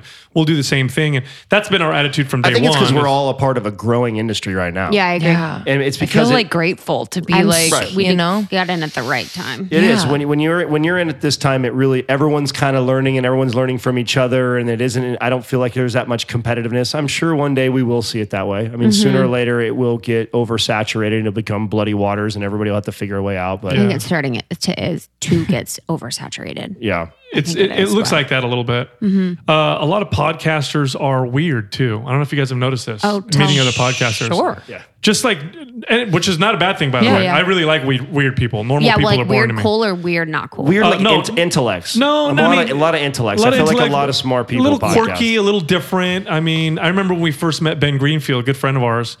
We went up to his house. You guys know who Ben Greenfield is? No. Okay, so he has one of the top fitness podcasts, right? He's like a biohacker or whatever. So we fly up to his house in Washington, Spokane, and he's a great guy, but he's so different. Like he shows up and he's got like bales of hay. He's barefoot. By the way, it's freezing outside. He's like, hey guys, give me a hand. This is how we meet him. First So time we're we met him. Like, is this a test? Yeah, exactly. So we're like, okay. Yeah. So he comes in. The dude is always barefoot. He's got hobbit-looking feet because he literally goes outside and Is he climbs the shit. alien one? hair on his toes. Dude, he's got these big old ape hands, and he doesn't sit in his chair. He squats down in his chair like a freaking bird, and he's eating out of a bowl with his hands. Mind you, this is like a multi-million-dollar home we're in too. Like it's a beautiful, beautiful custom home that he built out there. And we're talking about like quantum physics on one hand, and then we're talking about psychedelics, and we're having great conversations. Like this fucking dude is weird, but he's really cool. Totally. And we've met a lot of people like that in podcasts, and we're like, that dude was kind of weird. Yeah, a little eccentric, but really cool. Yeah. Yeah. And it's like it's like my tribe, man. I love it. Yeah, we really haven't. It is I don't cool. know about you guys, but we really haven't ran into anybody that like we're like, oh, I don't like them, or that we'll never do shit with them again. I haven't ran into anybody that. I mean, there is a difference. And believe me, we would tell you if we did. yeah, absolutely. I'm No trying to problem. think for us. Maybe one or two. Who? I know. I'm trying to, literally, I'm we trying to always think say of that. We're like, who? Tell me their name. Yeah. No, I That's mean, like our it's- test You know joke. what? You know what's really interesting is we've been doing a lot of events and having people come and speak at events. You learn a lot about people in that environment. Yep. Whether it's, you know, when it comes to money, when it comes to like, So we find people are more things that they difficult need. in that way. Like Yeah. it's like either they want to get paid a certain amount. Their time slot changed and they don't want to be there High too long. maintenance, And you know. it's the high maintenance we find. it's at like, wait, events. what is the purpose here? So we want you to come because we believe in what you're doing and Yep. we want to spread Your your message. message. But Oh, that's right. You guys are in the first year right now. This is a lot of. I forgot Yeah. that. We Yeah. got What a- have you guys? What when was we the first started, we got a lot of that because you're I mean, new. you guys are on a rocket ship right now. I mean, you guys are You guys are killing it, but you're new. Yeah, You're we're still new. new. Yeah, I mean, Once I you feel start like to get to we're barely getting over that hump where our assistant can like name drop us and be like, oh, my much For sure. and they're just grateful Yeah, to it's come. different. When we Love first that. started, people don't know this, but I mean, we had a flew new- our guests out from across the country. We used to put spend a them lot up of in money doing that. hotels. I mean, we weren't paying ourselves because we were paying Exactly. our guests to come on the show to provide good Damn. content. And we So really did that like for the first year. And we really like people in person. So it was Same. very expensive because when we do the Skype interviews, they suck. I mean, you know, people like them sometimes, but there's just how can you have a real conversation? Literally, I can't be funny. No one. It's like hard to get a joke in. Oh, They're God, like, Justin fucking hates Skype. It's so hard Because he's like, so witty and he throws zingers. Same. And And it's there's like, a pause. It's delayed. there's a delay, yeah. And then they're like, "What'd And you they- say?" And they you're don't like, get- I said suck a dick, and you're Right. like, oh, okay. Yeah, that's only funny the first time. Right. Literally, it's only funny the first time. I'm like, oh, okay, that's fine. Like I said, suck a dick. Yes. Well, I remember when Justin actually just got to a point where he's like, fuck it, you guys, if we're on a Skype interview, I just let you guys interview, because he's like, every Yeah, time I throw I a love joke, that. it would kill the conversation, because the guy Kills. would, huh? We just What? had we just interviewed Dave Asprey, right? Oh, From dig Boulder. him. And he's real interesting. yeah, he can be, but it was a big commercial. Like when we had him on the show, because we need to get him in person. I think Right, we need right. to get him in person. He's coming in So we're February, on I think. Skype, and he's obviously like, it's a big commercial. It's very produced. Every question is, every answer you could tell has been rehearsed. It's the same answer that I always say. So we're trying to get a little deeper, but it's very difficult to do on Skype. Yeah. But there was one part, I don't remember what he said. He said something. Oh, and he Justin- referred to his 20-minute workouts that's similar to CrossFit or something like that. And right. Justin in the background's like, yeah, great programming or something like that. He didn't hear it, but our audience caught it. Yeah. And they're all like, oh, I love that part on Justin. But yeah, those Skype interviews are That's just hard. It's difficult. And that's funny too. Like when you say with David Asprey, it's kind of like we're kind of now we have had big names on our podcast, and we will continue to have big names. But sometimes when we have them, all of their answers are so formulaic, we're kind of fucking bored by it. And we're like, no, you're not going to talk about real shit because you're so big that you like are afraid to go deep and talk about real stuff. So it doesn't seem real to us. We're like, oh, you just had opening sentence, 3 points, summary in Right, that answer, and that right. was so boring. That's why we find more joy in bringing on people Yep. that are not as well known, Yep. but Or they're polished. doing something that is so good, so interesting. It took us about 2 years, maybe a year and a half, 2 years to start to get better at interviewing. And we're at the point now, because it used to be, I remember what that felt like. We would interview someone, and I'd be afraid to ask the hard question. You know what I mean? I'd be afraid to be like, oh, you're divorced. What happened? Like really get deep. Literally. Right. And now we just we stop giving a shit, and it actually helps. It Yeah. actually makes a big difference. It works. Yeah. The other thing that we did there's two things that we did that really helped also. One is we don't intro the show until afterwards. So after we're done with the interview, then we record the intro, because what would happen before is Like we'd do this intro. Oh, welcome to Mind Pump. Oh, this is Sal. Blah. And then everybody would, oh, I'm on a podcast. I got to turn on. Now we record that afterwards, so we get right in the conversation. Plus, you get a Same. chance. You just done talking to somebody for an hour and a half, 2 hours. You learn a lot about them, and then I feel like I can talk about you in the intro way better than if I Right. just met you when you walked in the door. And then the other thing is we would fly people in the day before, and we'd hang out with them, have dinner. Sometimes we'd drink and have a great time. And then when we get on the podcast the next day, way different. What a Makes a great- huge difference. Yeah, what That's a great amazing. idea. This was all. But this is all stuff that we learned the hard way over time. Like what you're going through right now with the guest, like that will change. It'll evolve from that. It's just that you guys We had just we came had out of an interview. nowhere. You know, like so. Even though you're big enough for those big name people to come on your show, they still don't quite know yet. So they kind of Totally. have this attitude a little bit. But that all Yeah. changes. You know, Yeah. we got big time one time that we talked Yeah, about. we did. We got the somebody big podcast time that I us. talk shit about all the time was when Mark Bell came on our show, and we were just the first year in, and we were just starting to really take off, and he was probably one of the bigger name people that came on the show. And he interviewed over the phone because we couldn't get him in person. Yeah. And he fucking took the interview in his car phone while While he was driving. Been there. Been there, done Been that. there. Oh. New York subway. Have you guys Oh. been on the New York subway in an interview before? Oh wow! Yo, that was we were salty. We're like, is that a fire truck that's driving by? Like literally, we're like, fuck you. Right. That's exact 100%. And you know, we have a lot of mutual friends, and everybody talks a lot of great stuff about him and stuff. And I'm like, yeah, But I remember that interview. right. And I'm like, and here's the thing for us, it's like, and maybe it served its purpose. And what it was really about was to teach us something for when we get on these. Because That's we do right. a lot of podcasts that are really fucking small. Nobody knows what the fuck they are, but because I they're a actually fan made- of ours and they started, it's like, that's something that we vowed that, hey, if we can get Yep. the time, we can make it happen. I actually made it a mission to That's not. how we found Christina. Yeah, to Christina not would turn never been a down any podcast we did. podcast. That's Same. right. We've been on every single one that everyone has asked. Yeah, Right. and Everyone. I treat them all like they're massive. You know, I'm gonna Yeah. be professional. I'm gonna show up on time. I'm gonna be in a quiet room because I know what it's like to feel like the Yeah. other person doesn't give a shit. Right. I love talking about all the things that Yeah. we learned Ah. because it's just Yeah, you like, guys have learned more, but well, it feels good to know that we're not alone. Well, didn't we bring up reps earlier? I mean, we got, 650 reps in already. 650. So you're putting one out every. So we 5 do, days a we do week. five In episodes the on the weekday. podcast, and then we do And 7 YouTube YouTube videos. Are you guys? I haven't seen your YouTube yet. Are you guys in the videos? Yeah, Well, so we in have, most of them. Yeah, we're in most of them, but what we're doing now, and this again, getting Yeah. back to like the business, how it's evolving, is we're starting to have a lot of guests that want to obviously come on the YouTube, just like how they want to come on the podcast. So we'll get, like Jordan Shallow just came on. We just had Ben Pekulski on there. So we'll get some of these bigger fitness name people that will come on that are really smart and have a good message.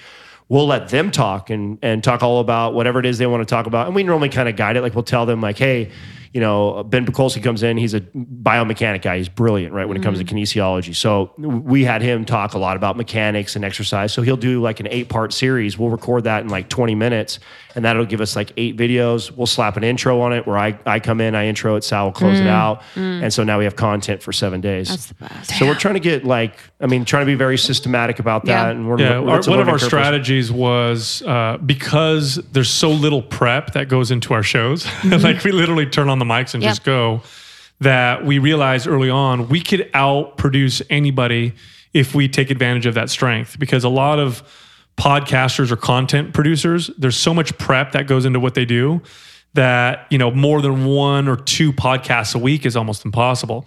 But because we just turn the mics on and go, or when we do YouTube videos, there's a little bit of prep, but not much. And then we go, we're like, you know what? Let's just kill everybody with content. Like nobody's going to put out as many quality podcasts as us. So let's just go for it. And so we made that commitment. And there's a strategy. Love that. We used to record them all in one day. Right.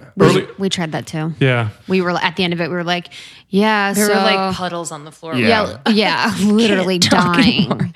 Yeah, it's hard. It's hard. So big ups to you. You guys just go too, right? You just turn on your thing and just rock and roll. Yeah. You can tell in the chemistry too. I think it's better anyway. 100%. Right? It's so much better. That's like the authenticity. Like no one wants to hear me be like, oh yeah. And so what are your thoughts on ketosis? Yeah. Like I would sometimes listen to interviews and it's like, someone will be like, and that's when I discovered that I had cancer, and you'd be like, oh wow. So intermittent fasting. Right. Yeah. You're like, they just like gave you something. Right. You know what I mean? Like you're not reacting to the thing that they just gave you. Like Exactly. It's actually more common than you would think. I didn't realize it until we got into the space and did a lot of interviews. Listen. Like it's interesting now. Like I don't really listen to I don't listen to podcasts that are like us or like in our same genre. It's more like you guys or like Tim Ferriss, Rich Roll is my favorite, kind of like those. Cause I just don't want to be distracted by like whatever's happening in my industry. I want to like stick with my vision, my voice, and kind of like just be who I am and then learn from people that are not like me. No, I think it's a very smart strategy, because I think that's the problem with a lot of people right now is they're trying to duplicate it, or they're trying to piggyback off of a trend right now. And that stuff's all short-lived. Everyone's gonna look the same. Well, you're not going to be somebody else as good as they are. Right. So just do your own, do your own thing. One of my favorite things, and this is just the selfish part of me, is I love having a podcast because I get to talk to cool fucking people that normally wouldn't like. I get to call, Rob Wolf. And before, how would I get him to talk with me? But now I can be like, hey, dude, I got a podcast. We get this many downloads. You want to have a conversation? Yeah. And then I'll ask him shit that I want to know. You know what I mean? Yeah. It's literally. Great. Oh, it's so great. Best part. That is the best. Wait, this is not to be a shitty interviewer, but to transition. There was one thing you guys said when you guys had Christina on about drinking water when you're eating. Why is that bad? Oh, that's a great one. This is really cool, because I think this is something we learned recently. So Paul Chek, do you guys know who Paul Chek is? Mm-mm. So Paul Chek is he's probably exemplifies and personifies wellness as a human being better than anybody I've ever met in my entire life. He's the godfather of wellness. Like if you were to think of like Arnold Schwarzenegger as the bodybuilding, Paul Chek is the wellness. He was talking about gut flora. He was talking about, breathing. He was talking about physio ball type training in the 80s, back when people literally would laugh at him. So this is somebody who's a brilliant, brilliant man, very different, can be a little weird, but all super self-educated brilliant. too. It's really cool. Oh, he's one of the smartest people I've ever met. And so we had him as a guest a couple times, and he talked about how, drinking water when you're eating isn't good because first off, it speeds up the eating process. It also changes the pH of the acids in your stomach that break down food. But for me, the reason why it really struck home with me is I viewed food for so long as a way to put on muscle. I need to eat this many grams of protein. I need to eat this many calories. And a lot of that's force feeding. At some point, my body doesn't want to eat 4,000 calories, but I'm going to eat this chicken breast. And the way I would do it is I'd cut a piece of chicken, put it in my mouth, chew 3 or 4 times, wash it down with water like I was taking supplements. And I also suffer from digestive issues. That tends to be my particular type of problem. So when he's saying this, I said, son of a bitch, I said, I would choke. And then I thought to myself, I said, what do you mean I would choke? Like, how would I survive as like a caveman if I didn't have water with me all the time? How could I possibly, I would end up dying. That's not right. There's something wrong here. So I stopped drinking water and I started chewing my food, and a few things happened. One is I realized that I was way under chewing my food before. And the chewing process is literally the first part of digestion. Yeah. It is digestion is part of it. So that's number one. I was under chewing. Number two, I started to really taste the food and become aware of the food.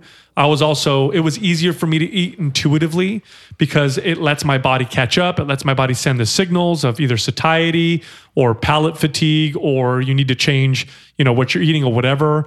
And then I noticed my digestion was much better as a result. And now I never drink anything while I eat. And this is something that we tell our audience, and we've gotten so many messages from people that are like, I think I'm opposite. Uh-huh. I still drink something when I eat, but I definitely teach everybody to at least do this one time, because I think the lesson in itself is valuable.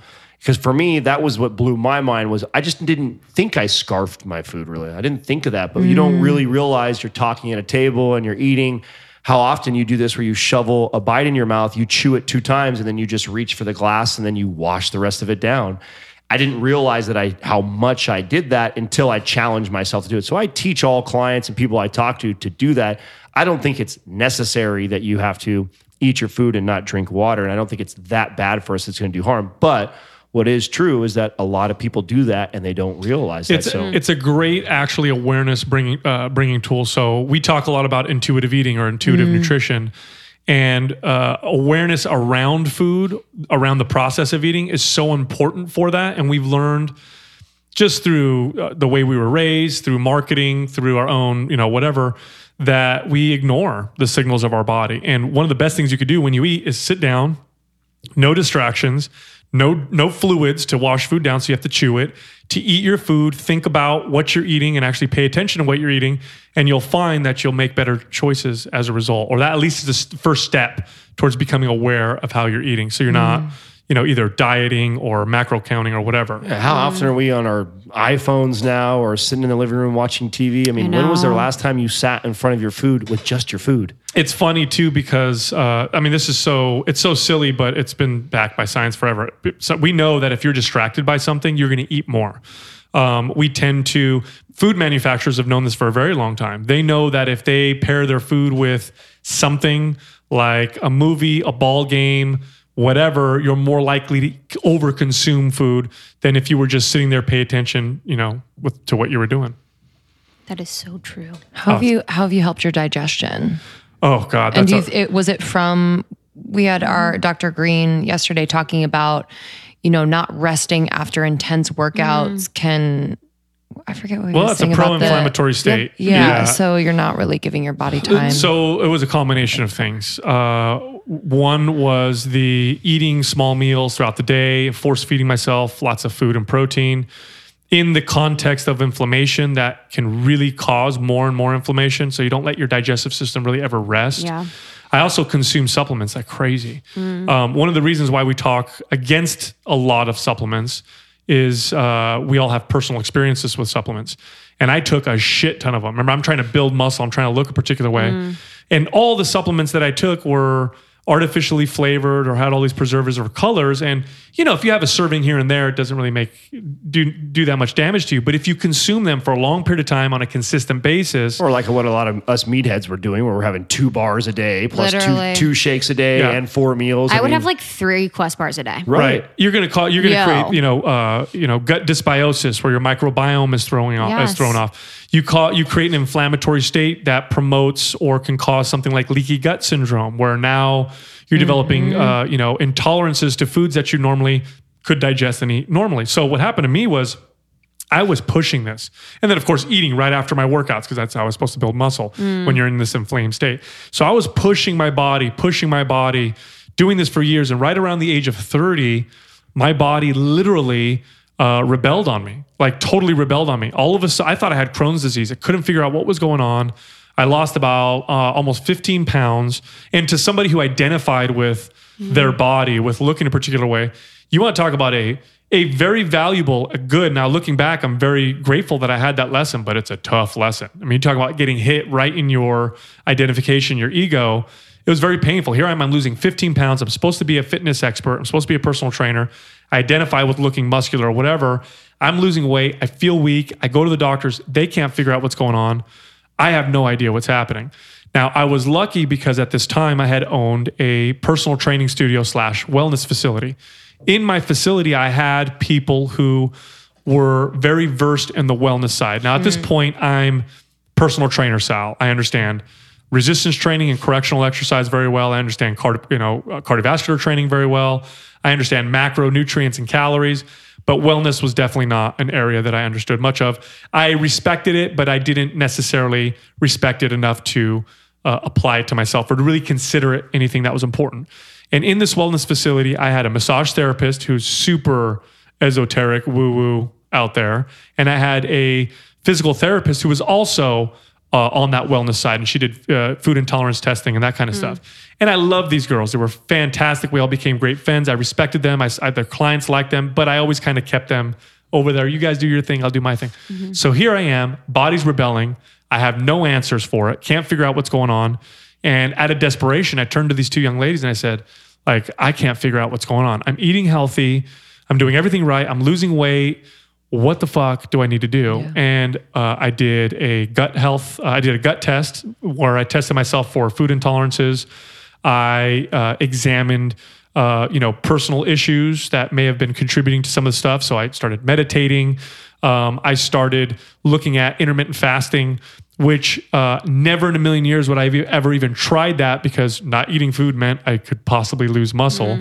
But I started fasting.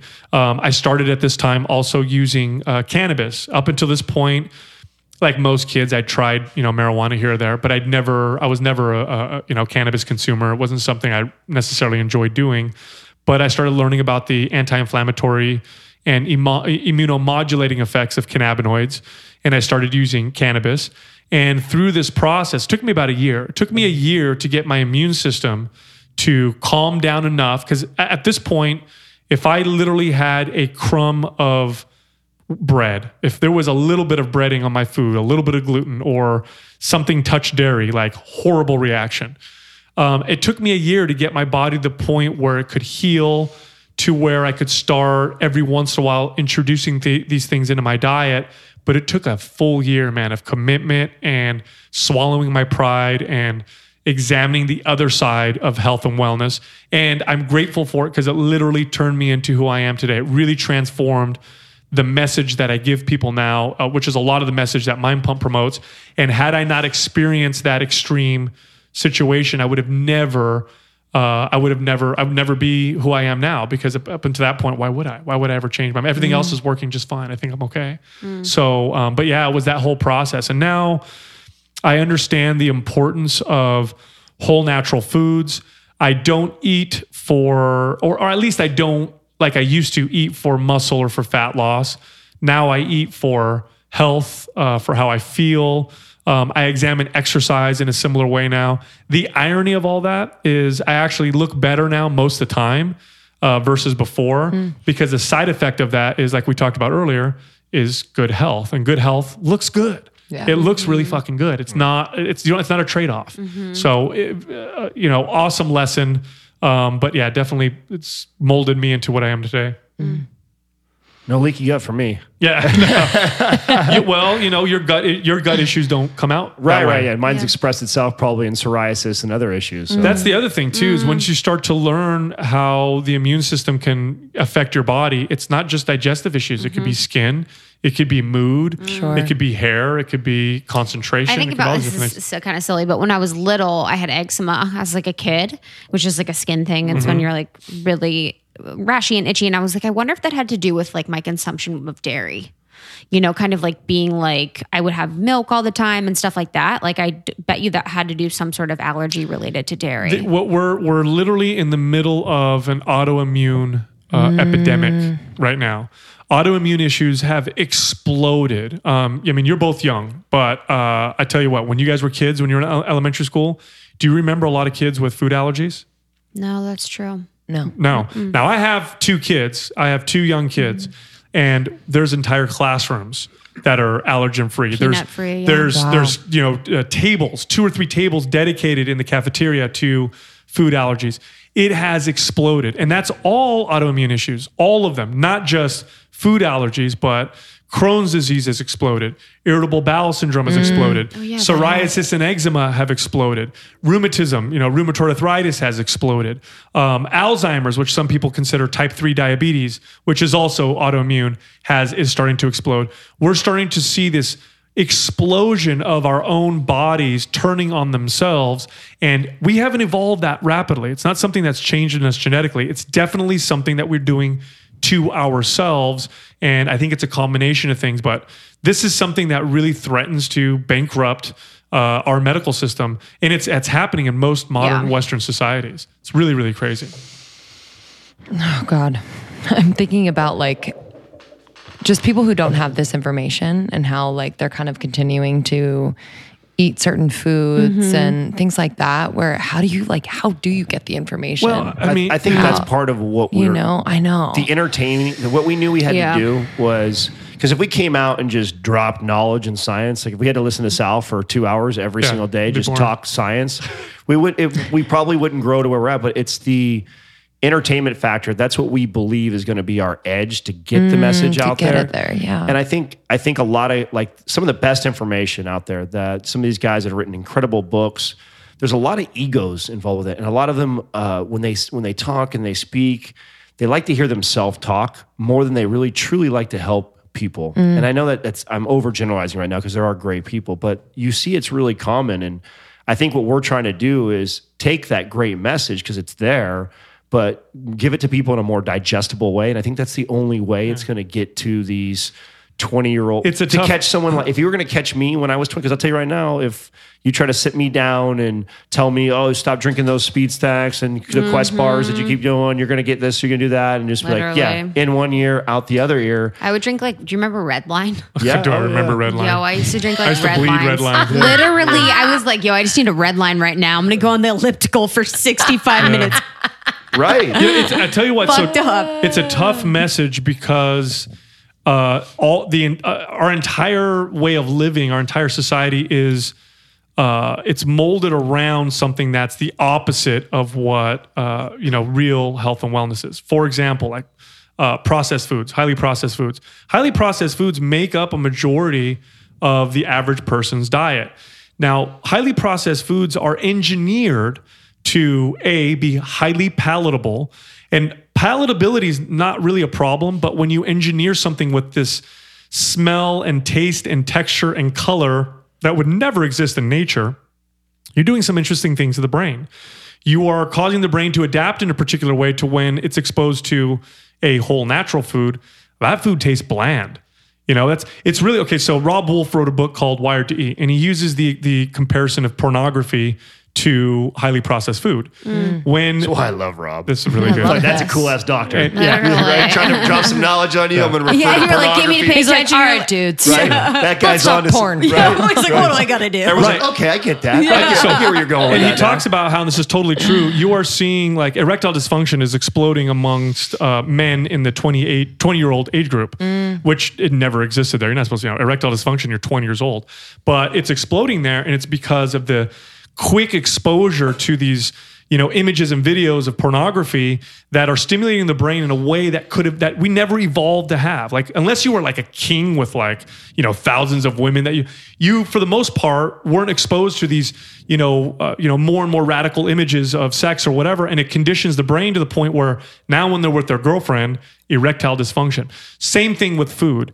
You constantly expose yourself to highly palatable processed food, which, by the way, the vast majority of the money that goes into the production of your food goes into 2 places. The palatability, which includes the color, the smell, the taste, the texture, and the marketing. Very little goes into the actual nutrition of the food, besides vitamins and minerals, which is just one tiny sliver of nutrition. So these scientists are in there. I mean, you have no idea the amount of money and time that goes in there to make a Lay's potato chip crunch at the right decibel. And if you think I'm joking, I'm not. They literally study these things. And what these foods are doing is the same thing that pornography is doing to these, kids that are watching it. It is changing how your brain reacts to food. So it's no wonder when you tell somebody eat whole natural foods and they sit in front of Tastes like a shit. plate of vegetables and chicken or beef that's grass-fed or whatever, they're looking at it like, this is fucking gross, man. I can't eat. This is boring. And you got to explain to people like there's a detox period. There's actually a period you have to go through where, if you avoid sugar for a month and then you eat a strawberry, you will think you're biting into the sweetest piece of candy you've ever had in your entire life. Right. That does not happen if you eat candy every single day and then you bite into the strawberry. That strawberry will taste super bland. And so we talk about this stuff on the show because I know how hard it is. I know how difficult it is. And it's difficult, because we're so conditioned to the opposite. Look at breakfast, lunch, and dinner, for example. If I were to tell you to make a list of breakfast foods or a list of lunch foods or a list of dinner foods, there would be specific foods that you would put under those lists. Now, is there really a breakfast food? No, that's all conditioning through marketing. There's a reason why we eat eggs, milk, and bacon for breakfast, but we don't necessarily have that for dinner. There's a reason why, popcorn is something that we crave at the movies. This is all the result of this, this culture that we've developed around food and this culture we've developed around lifestyle. And really you have to counter that to really achieve, real health and wellness. So it's a difficult message because you're literally telling people, hey, we got to change everything. You know what I mean? So we try to tell people, one step at a time, and we focus on the small things before we move on to the bigger things. But it's a difficult process because, here I am. I've been living this whole way. Now you're telling me I have to throw it all out to change everything. It's not going to happen. Well, we know too because we share a lot of. I didn't make that connection until I was almost 30. I remember trying to get lean for the first time in my life. I spent like Sal. I was the insecure kid who was skinny, who couldn't put muscle on. So never once would I ever think about losing weight or getting on a treadmill. I wanted to be bigger all the time. So I think for me, where was I just going with that? I was about the dieting. With the vegetables, right? I got your back, brother. The vegetables and the fruit. I remember the first time that I made that connection because I dieted for the first time. I cut out. As a kid, my mom let me eat candy and cereal and ice cream every night. The cool house, right? Yes, right. It was the cool house, right? Yeah, sure, kid, go for the cookies. It's all good. So I never truly cut it completely out of my life, especially being a kid who wanted to get bigger. I never had to. I didn't get fat. I exercised, I played sports. So why can't I have cookies? Why can't I have all this candy? Plus it's extra calories. You make me bigger anyway. Literally. Right. So it wasn't until I started getting in competitive shape and saying, okay, well, I got to get lean. So I'm going to eventually have to cut these things. And that I went months without candy and sugar and ice cream and things in my diet. And I hated fruit and I hated vegetables. And I was just like, man, I just don't like them. You can dress them up all you want. They're so bland to me. And I'll never forget biting into an apple after it had been months of me not consuming sugar. And for the first time, 30 years of my life, I bit into an apple and thought, and I remember too, because I thought it was a special apple. I remember asking Katrina, like, hey, where did you get this fucking apple at? Yo. Yeah, I was like, where did you get this apple at? Right. And then after that happened, you get those candy flavored apples? Right. I was tripping out. After that happened about 4 times. He's like, the orchard? Right, yeah, right? Yeah.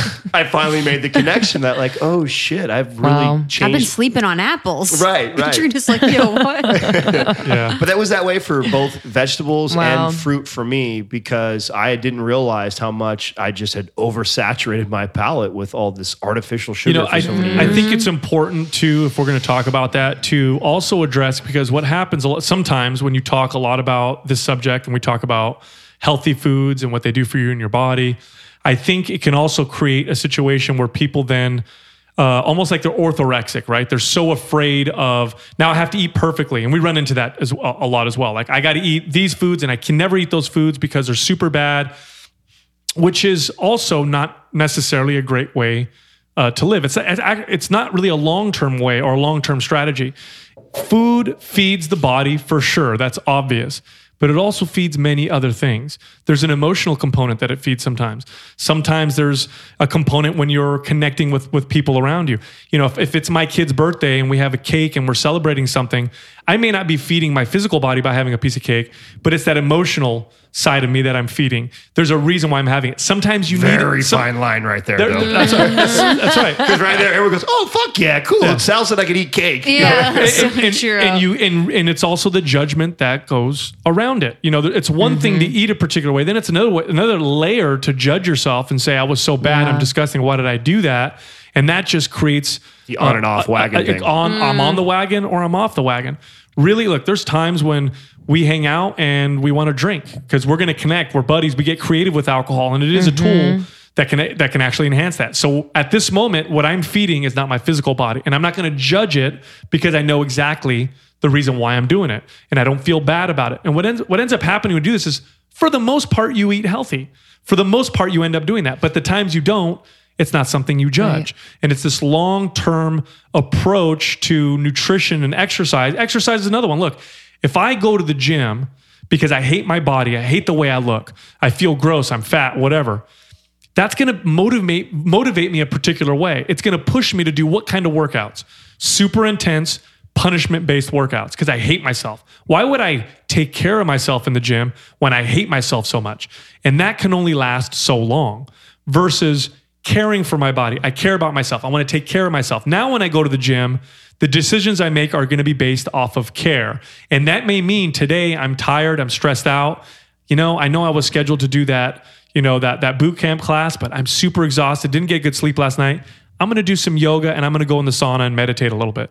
And that's the better decision. That's what your body, your mind, whatever, that's what it needs. In going at things with that, in that direction right there, you'll find that you can navigate life much easier, but it definitely is a process. Well, the problem is we're marketed the other way, right? We're marketed beast mode, no days off, and everybody is out there to be a martyr. It's about, who can suffer more, how many days in a row can you go? I mean, you see challenges all the time. I think that... Oh, as a parent, that's a big one. As a parent, the whole I'm not going to take care of myself because it's all about my kids, or I'm going to just be that martyr. Yeah, and man. the irony of that is you're worse. You're a worse parent. But we all went through it. I remember being this way. I remember talking shit about sleep. Sleep's Me for pussies. too. You know what I'm saying? Like, you used to have that. It used to be a cool thing. Yeah, to, I'm like Tiger Woods. We both just need 4 hours. Right. No, you really don't. No, I think that we're trying to make the other message more cool, which is a bit of a challenge why we're doing this. But I wish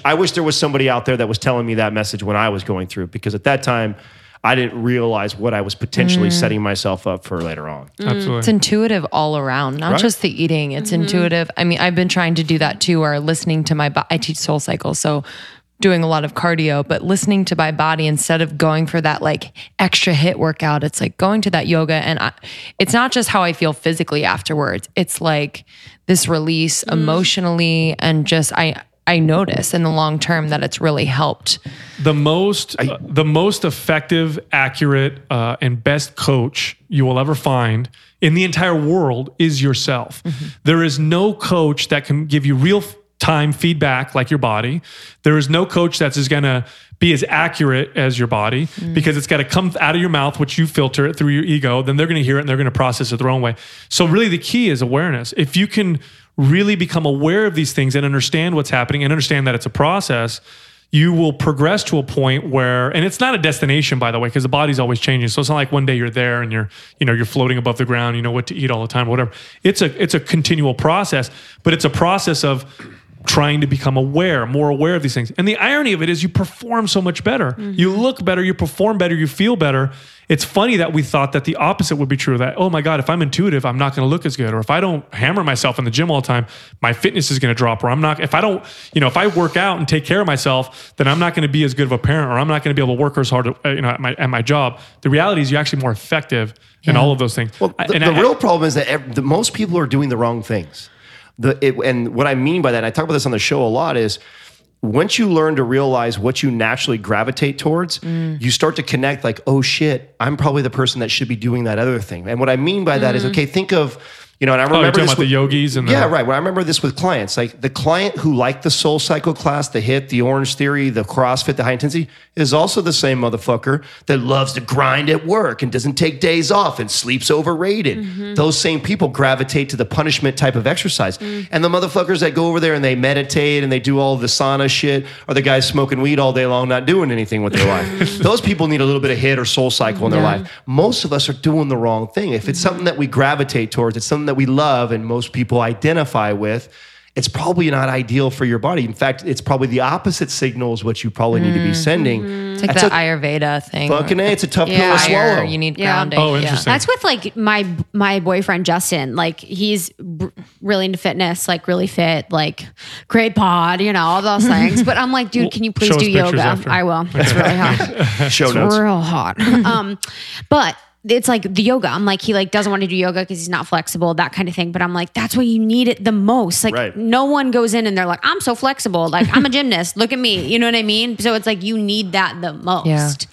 It's always that way. Have you taken I mean, him to a class yet? Oh my God, it was the worst. So literally I took him to a class. I was like, yo, this one's so chill. Happened to be a sub that day. Oh, great. The music was so loud. It was so hard. It was the worst class I've ever been to. He was looking at me the whole time. We never went back. It sucked. I was like, fuck, this sucks. Yoga's, for all the ladies that are trying to transition their guys into stuff like that, yoga's a hard transition. So hard. Especially for a weightlifting type of guy. Yep. I think what I like, and I think that is a great way to introduce them into that thought process is more like mobility type of work. So I like Ken Stretch a lot. That's a good one. Remember we have a that lot word. of free stuff on our YouTube channel that we have it all sectioned Yeah. off with all mobility exercises.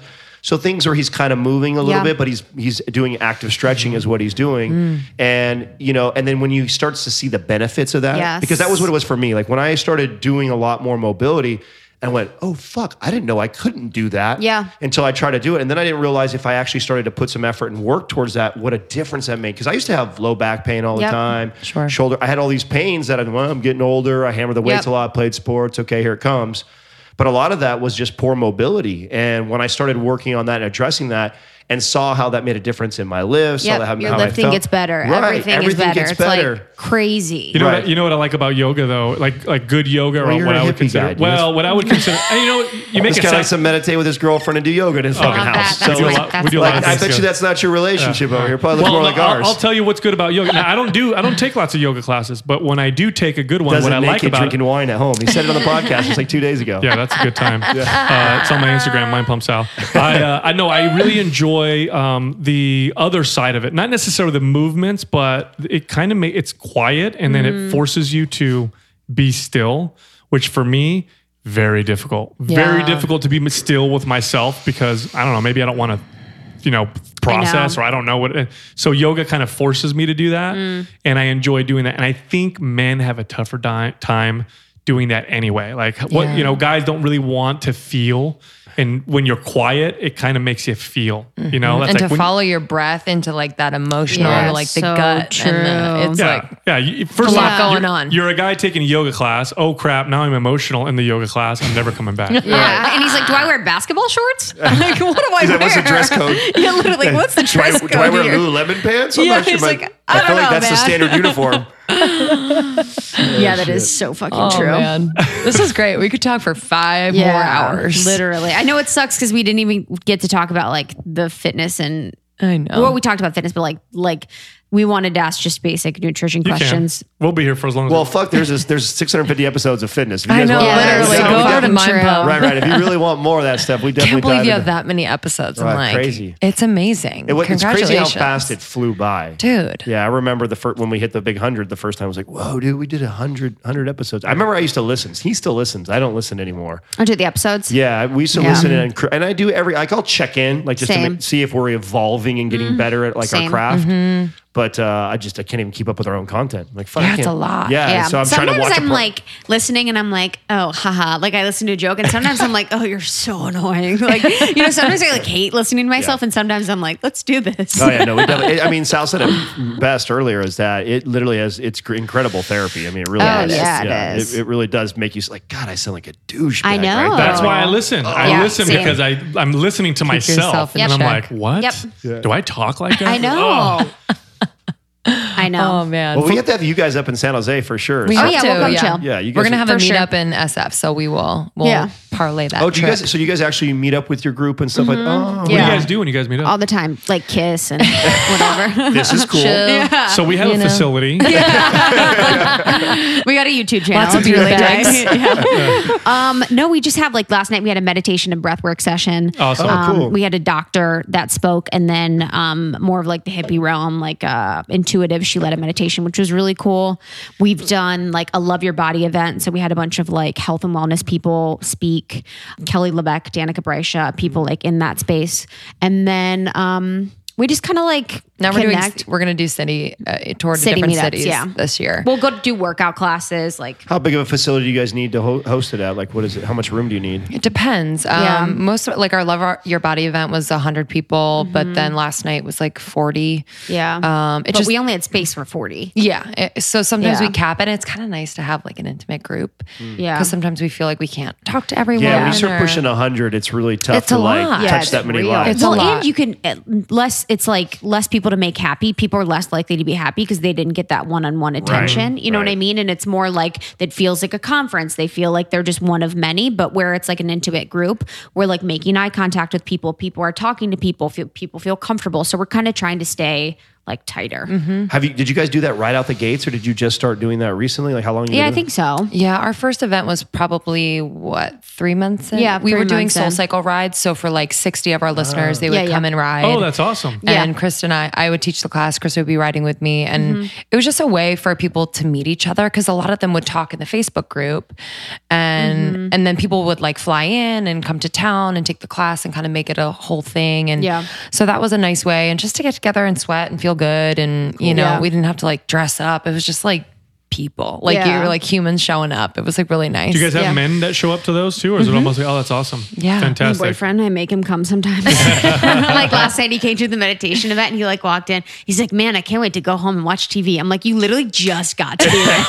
Like you just walked in the door." I think I like this guy. He's the best. He was like standing in the back, like I mean, the fact that he shows up, that says a lot about his character. I only make he's a him go good to guy. some of He's them. a good sport. If He you is a go good to- He is a Right, good right. sport. I My think- brother texted me. He's like, "Can I show up for like 5 minutes?" Yeah. I was like, "No, you got to come for the yeah, experience." you got to come for the whole thing. Thank you guys. This is this is so amazing. fun. How can our listeners connect with you? So our podcast is Mind Pump. You can find us on YouTube, Mind Pump TV, and then on Instagram. Mind Pump is our Instagram page. My Instagram page is Mind Pump Sal. Then there's Mind Pump Adam, and then Mind Pump Justin, who's not here, who's one of the other hosts. Awesome. So Most Justin, people's favorite. Yeah, Yeah. Oh, Everybody yeah? loves Really? Justin. Yeah, yeah, he's the favorite. Well, for come sure. on, me and Adam. We're polarized. We talk a lot. Oh. You either love us or hate us. We talk too much. Justin is like the He's most such likable. such a nice guy. Oh, I like you guys. Very Yeah. huggable. Okay. That Okay. surprises me. I love him, but that surprises me. I like when people have an opinion and are like, even if I don't agree with it, I'm like, yeah, me too. I like when you stand in your Yeah. light. We with have your lots truth. of opinions. That's Yeah, good. so true. Yeah. So Well, I'm good. looking forward to doing this up in San Jose, man. Hell This- yeah, Yeah, it'd dude. be so that would be fun. amazing. Yeah, this would okay, be great. and we'll connect you with some pretty badass babes we've had on too. I think dude. it's we like, have really good Please. people that you could bring on. You guys will love. yeah, on. they're Kelly amazing for sure. All right, thanks guys. You're Thanks, the bomb. guys. We Thank love you. you. Thanks Love for ya. the essential oils, by the way. Oh You're my god, welcome. we're about to douse gonna them in rub 'em all peppermint over oil. Put it Sal. on your dick. Yeah, yeah. Peppermint You know what? oil? Actually, I've no, already done Your that. don't. dick would be on fire. Yeah. Don't put it anywhere It's near your already on eyes fire. or your dick. It's already on fire. Yeah. You're like the crabs. Love you guys. Love you. Oh, that was good. love you. That was cute. Good stuff. Here we are. How'd you like that, guys? What do you think? I listen to their podcast actually. Yeah, it's really informative. Yeah, the topics are really on point. I like how I actually don't know any other fitness related podcasts. I think I'm kind of out of the loop. So just DM me or join the Facebook group and tell me what fitness podcast you listen to. But I like that it's like fitness focused because I feel like it's nice to like hear. It's really hear about it. concentrated information. And it's Yeah. also like up to date. What is that word? Current. Yeah. Thanks, Lens. Current events. Current. Which is always helpful. So if I'm reading about something like wax study, I'm like, I can usually depend on the Mind Pump guys to like call it out and suss it out. So great. We're so happy you guys listened, and you can connect with the Mind Pump guys again, mindpumpmedia.com, as well as on Instagram. Join our secret Facebook group, subscribe, rate, and review on iTunes, and we're going on tour.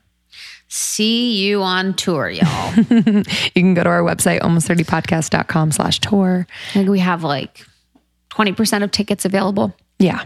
So get your tickets while it's hot. And then also, too, we have a LA event Yep. on July 25th. And that is with Kelly LeVeque and our favorite sponsor, Silver Fern brand, Charity Layton. So we are going to be talking about gut health. It'll be a Q&A with Kelly. So basically, if you guys come, if you're in the LA area and you want to attend, you can ask Kelly any health-related question. And then Charity Layton is an expert in the microbiome, in probiotics, prebiotics, gut health. So it's going to be a great summer health event. July 25th. 6:30 to 8:30 p.m. Sage Wellness on Abbot Kinney, and you can get tickets on our website. Yeah. We are packed this summer, y'all. Yeah, I think we're doing... Don't say it out loud. I'm scared. Excited. I think we're doing 15 events this summer. I just got a headache again. No, we're so pumped. It's just so much. Krista and I and Chloe are, behind it all. I know. So... It's a lot of work, but I know we miss it's Sophia. So worth it. So worth it. We can't wait to see you. If you're a little college girl and you want an internship, join our team. Yeah. Sophia just left. She graduated, so she's no longer our intern. Yeah. We miss her. We're so looking if you do for want an interns. internship, we're looking for about 6 of you. Or 66. Yeah, we're looking for 100 interns.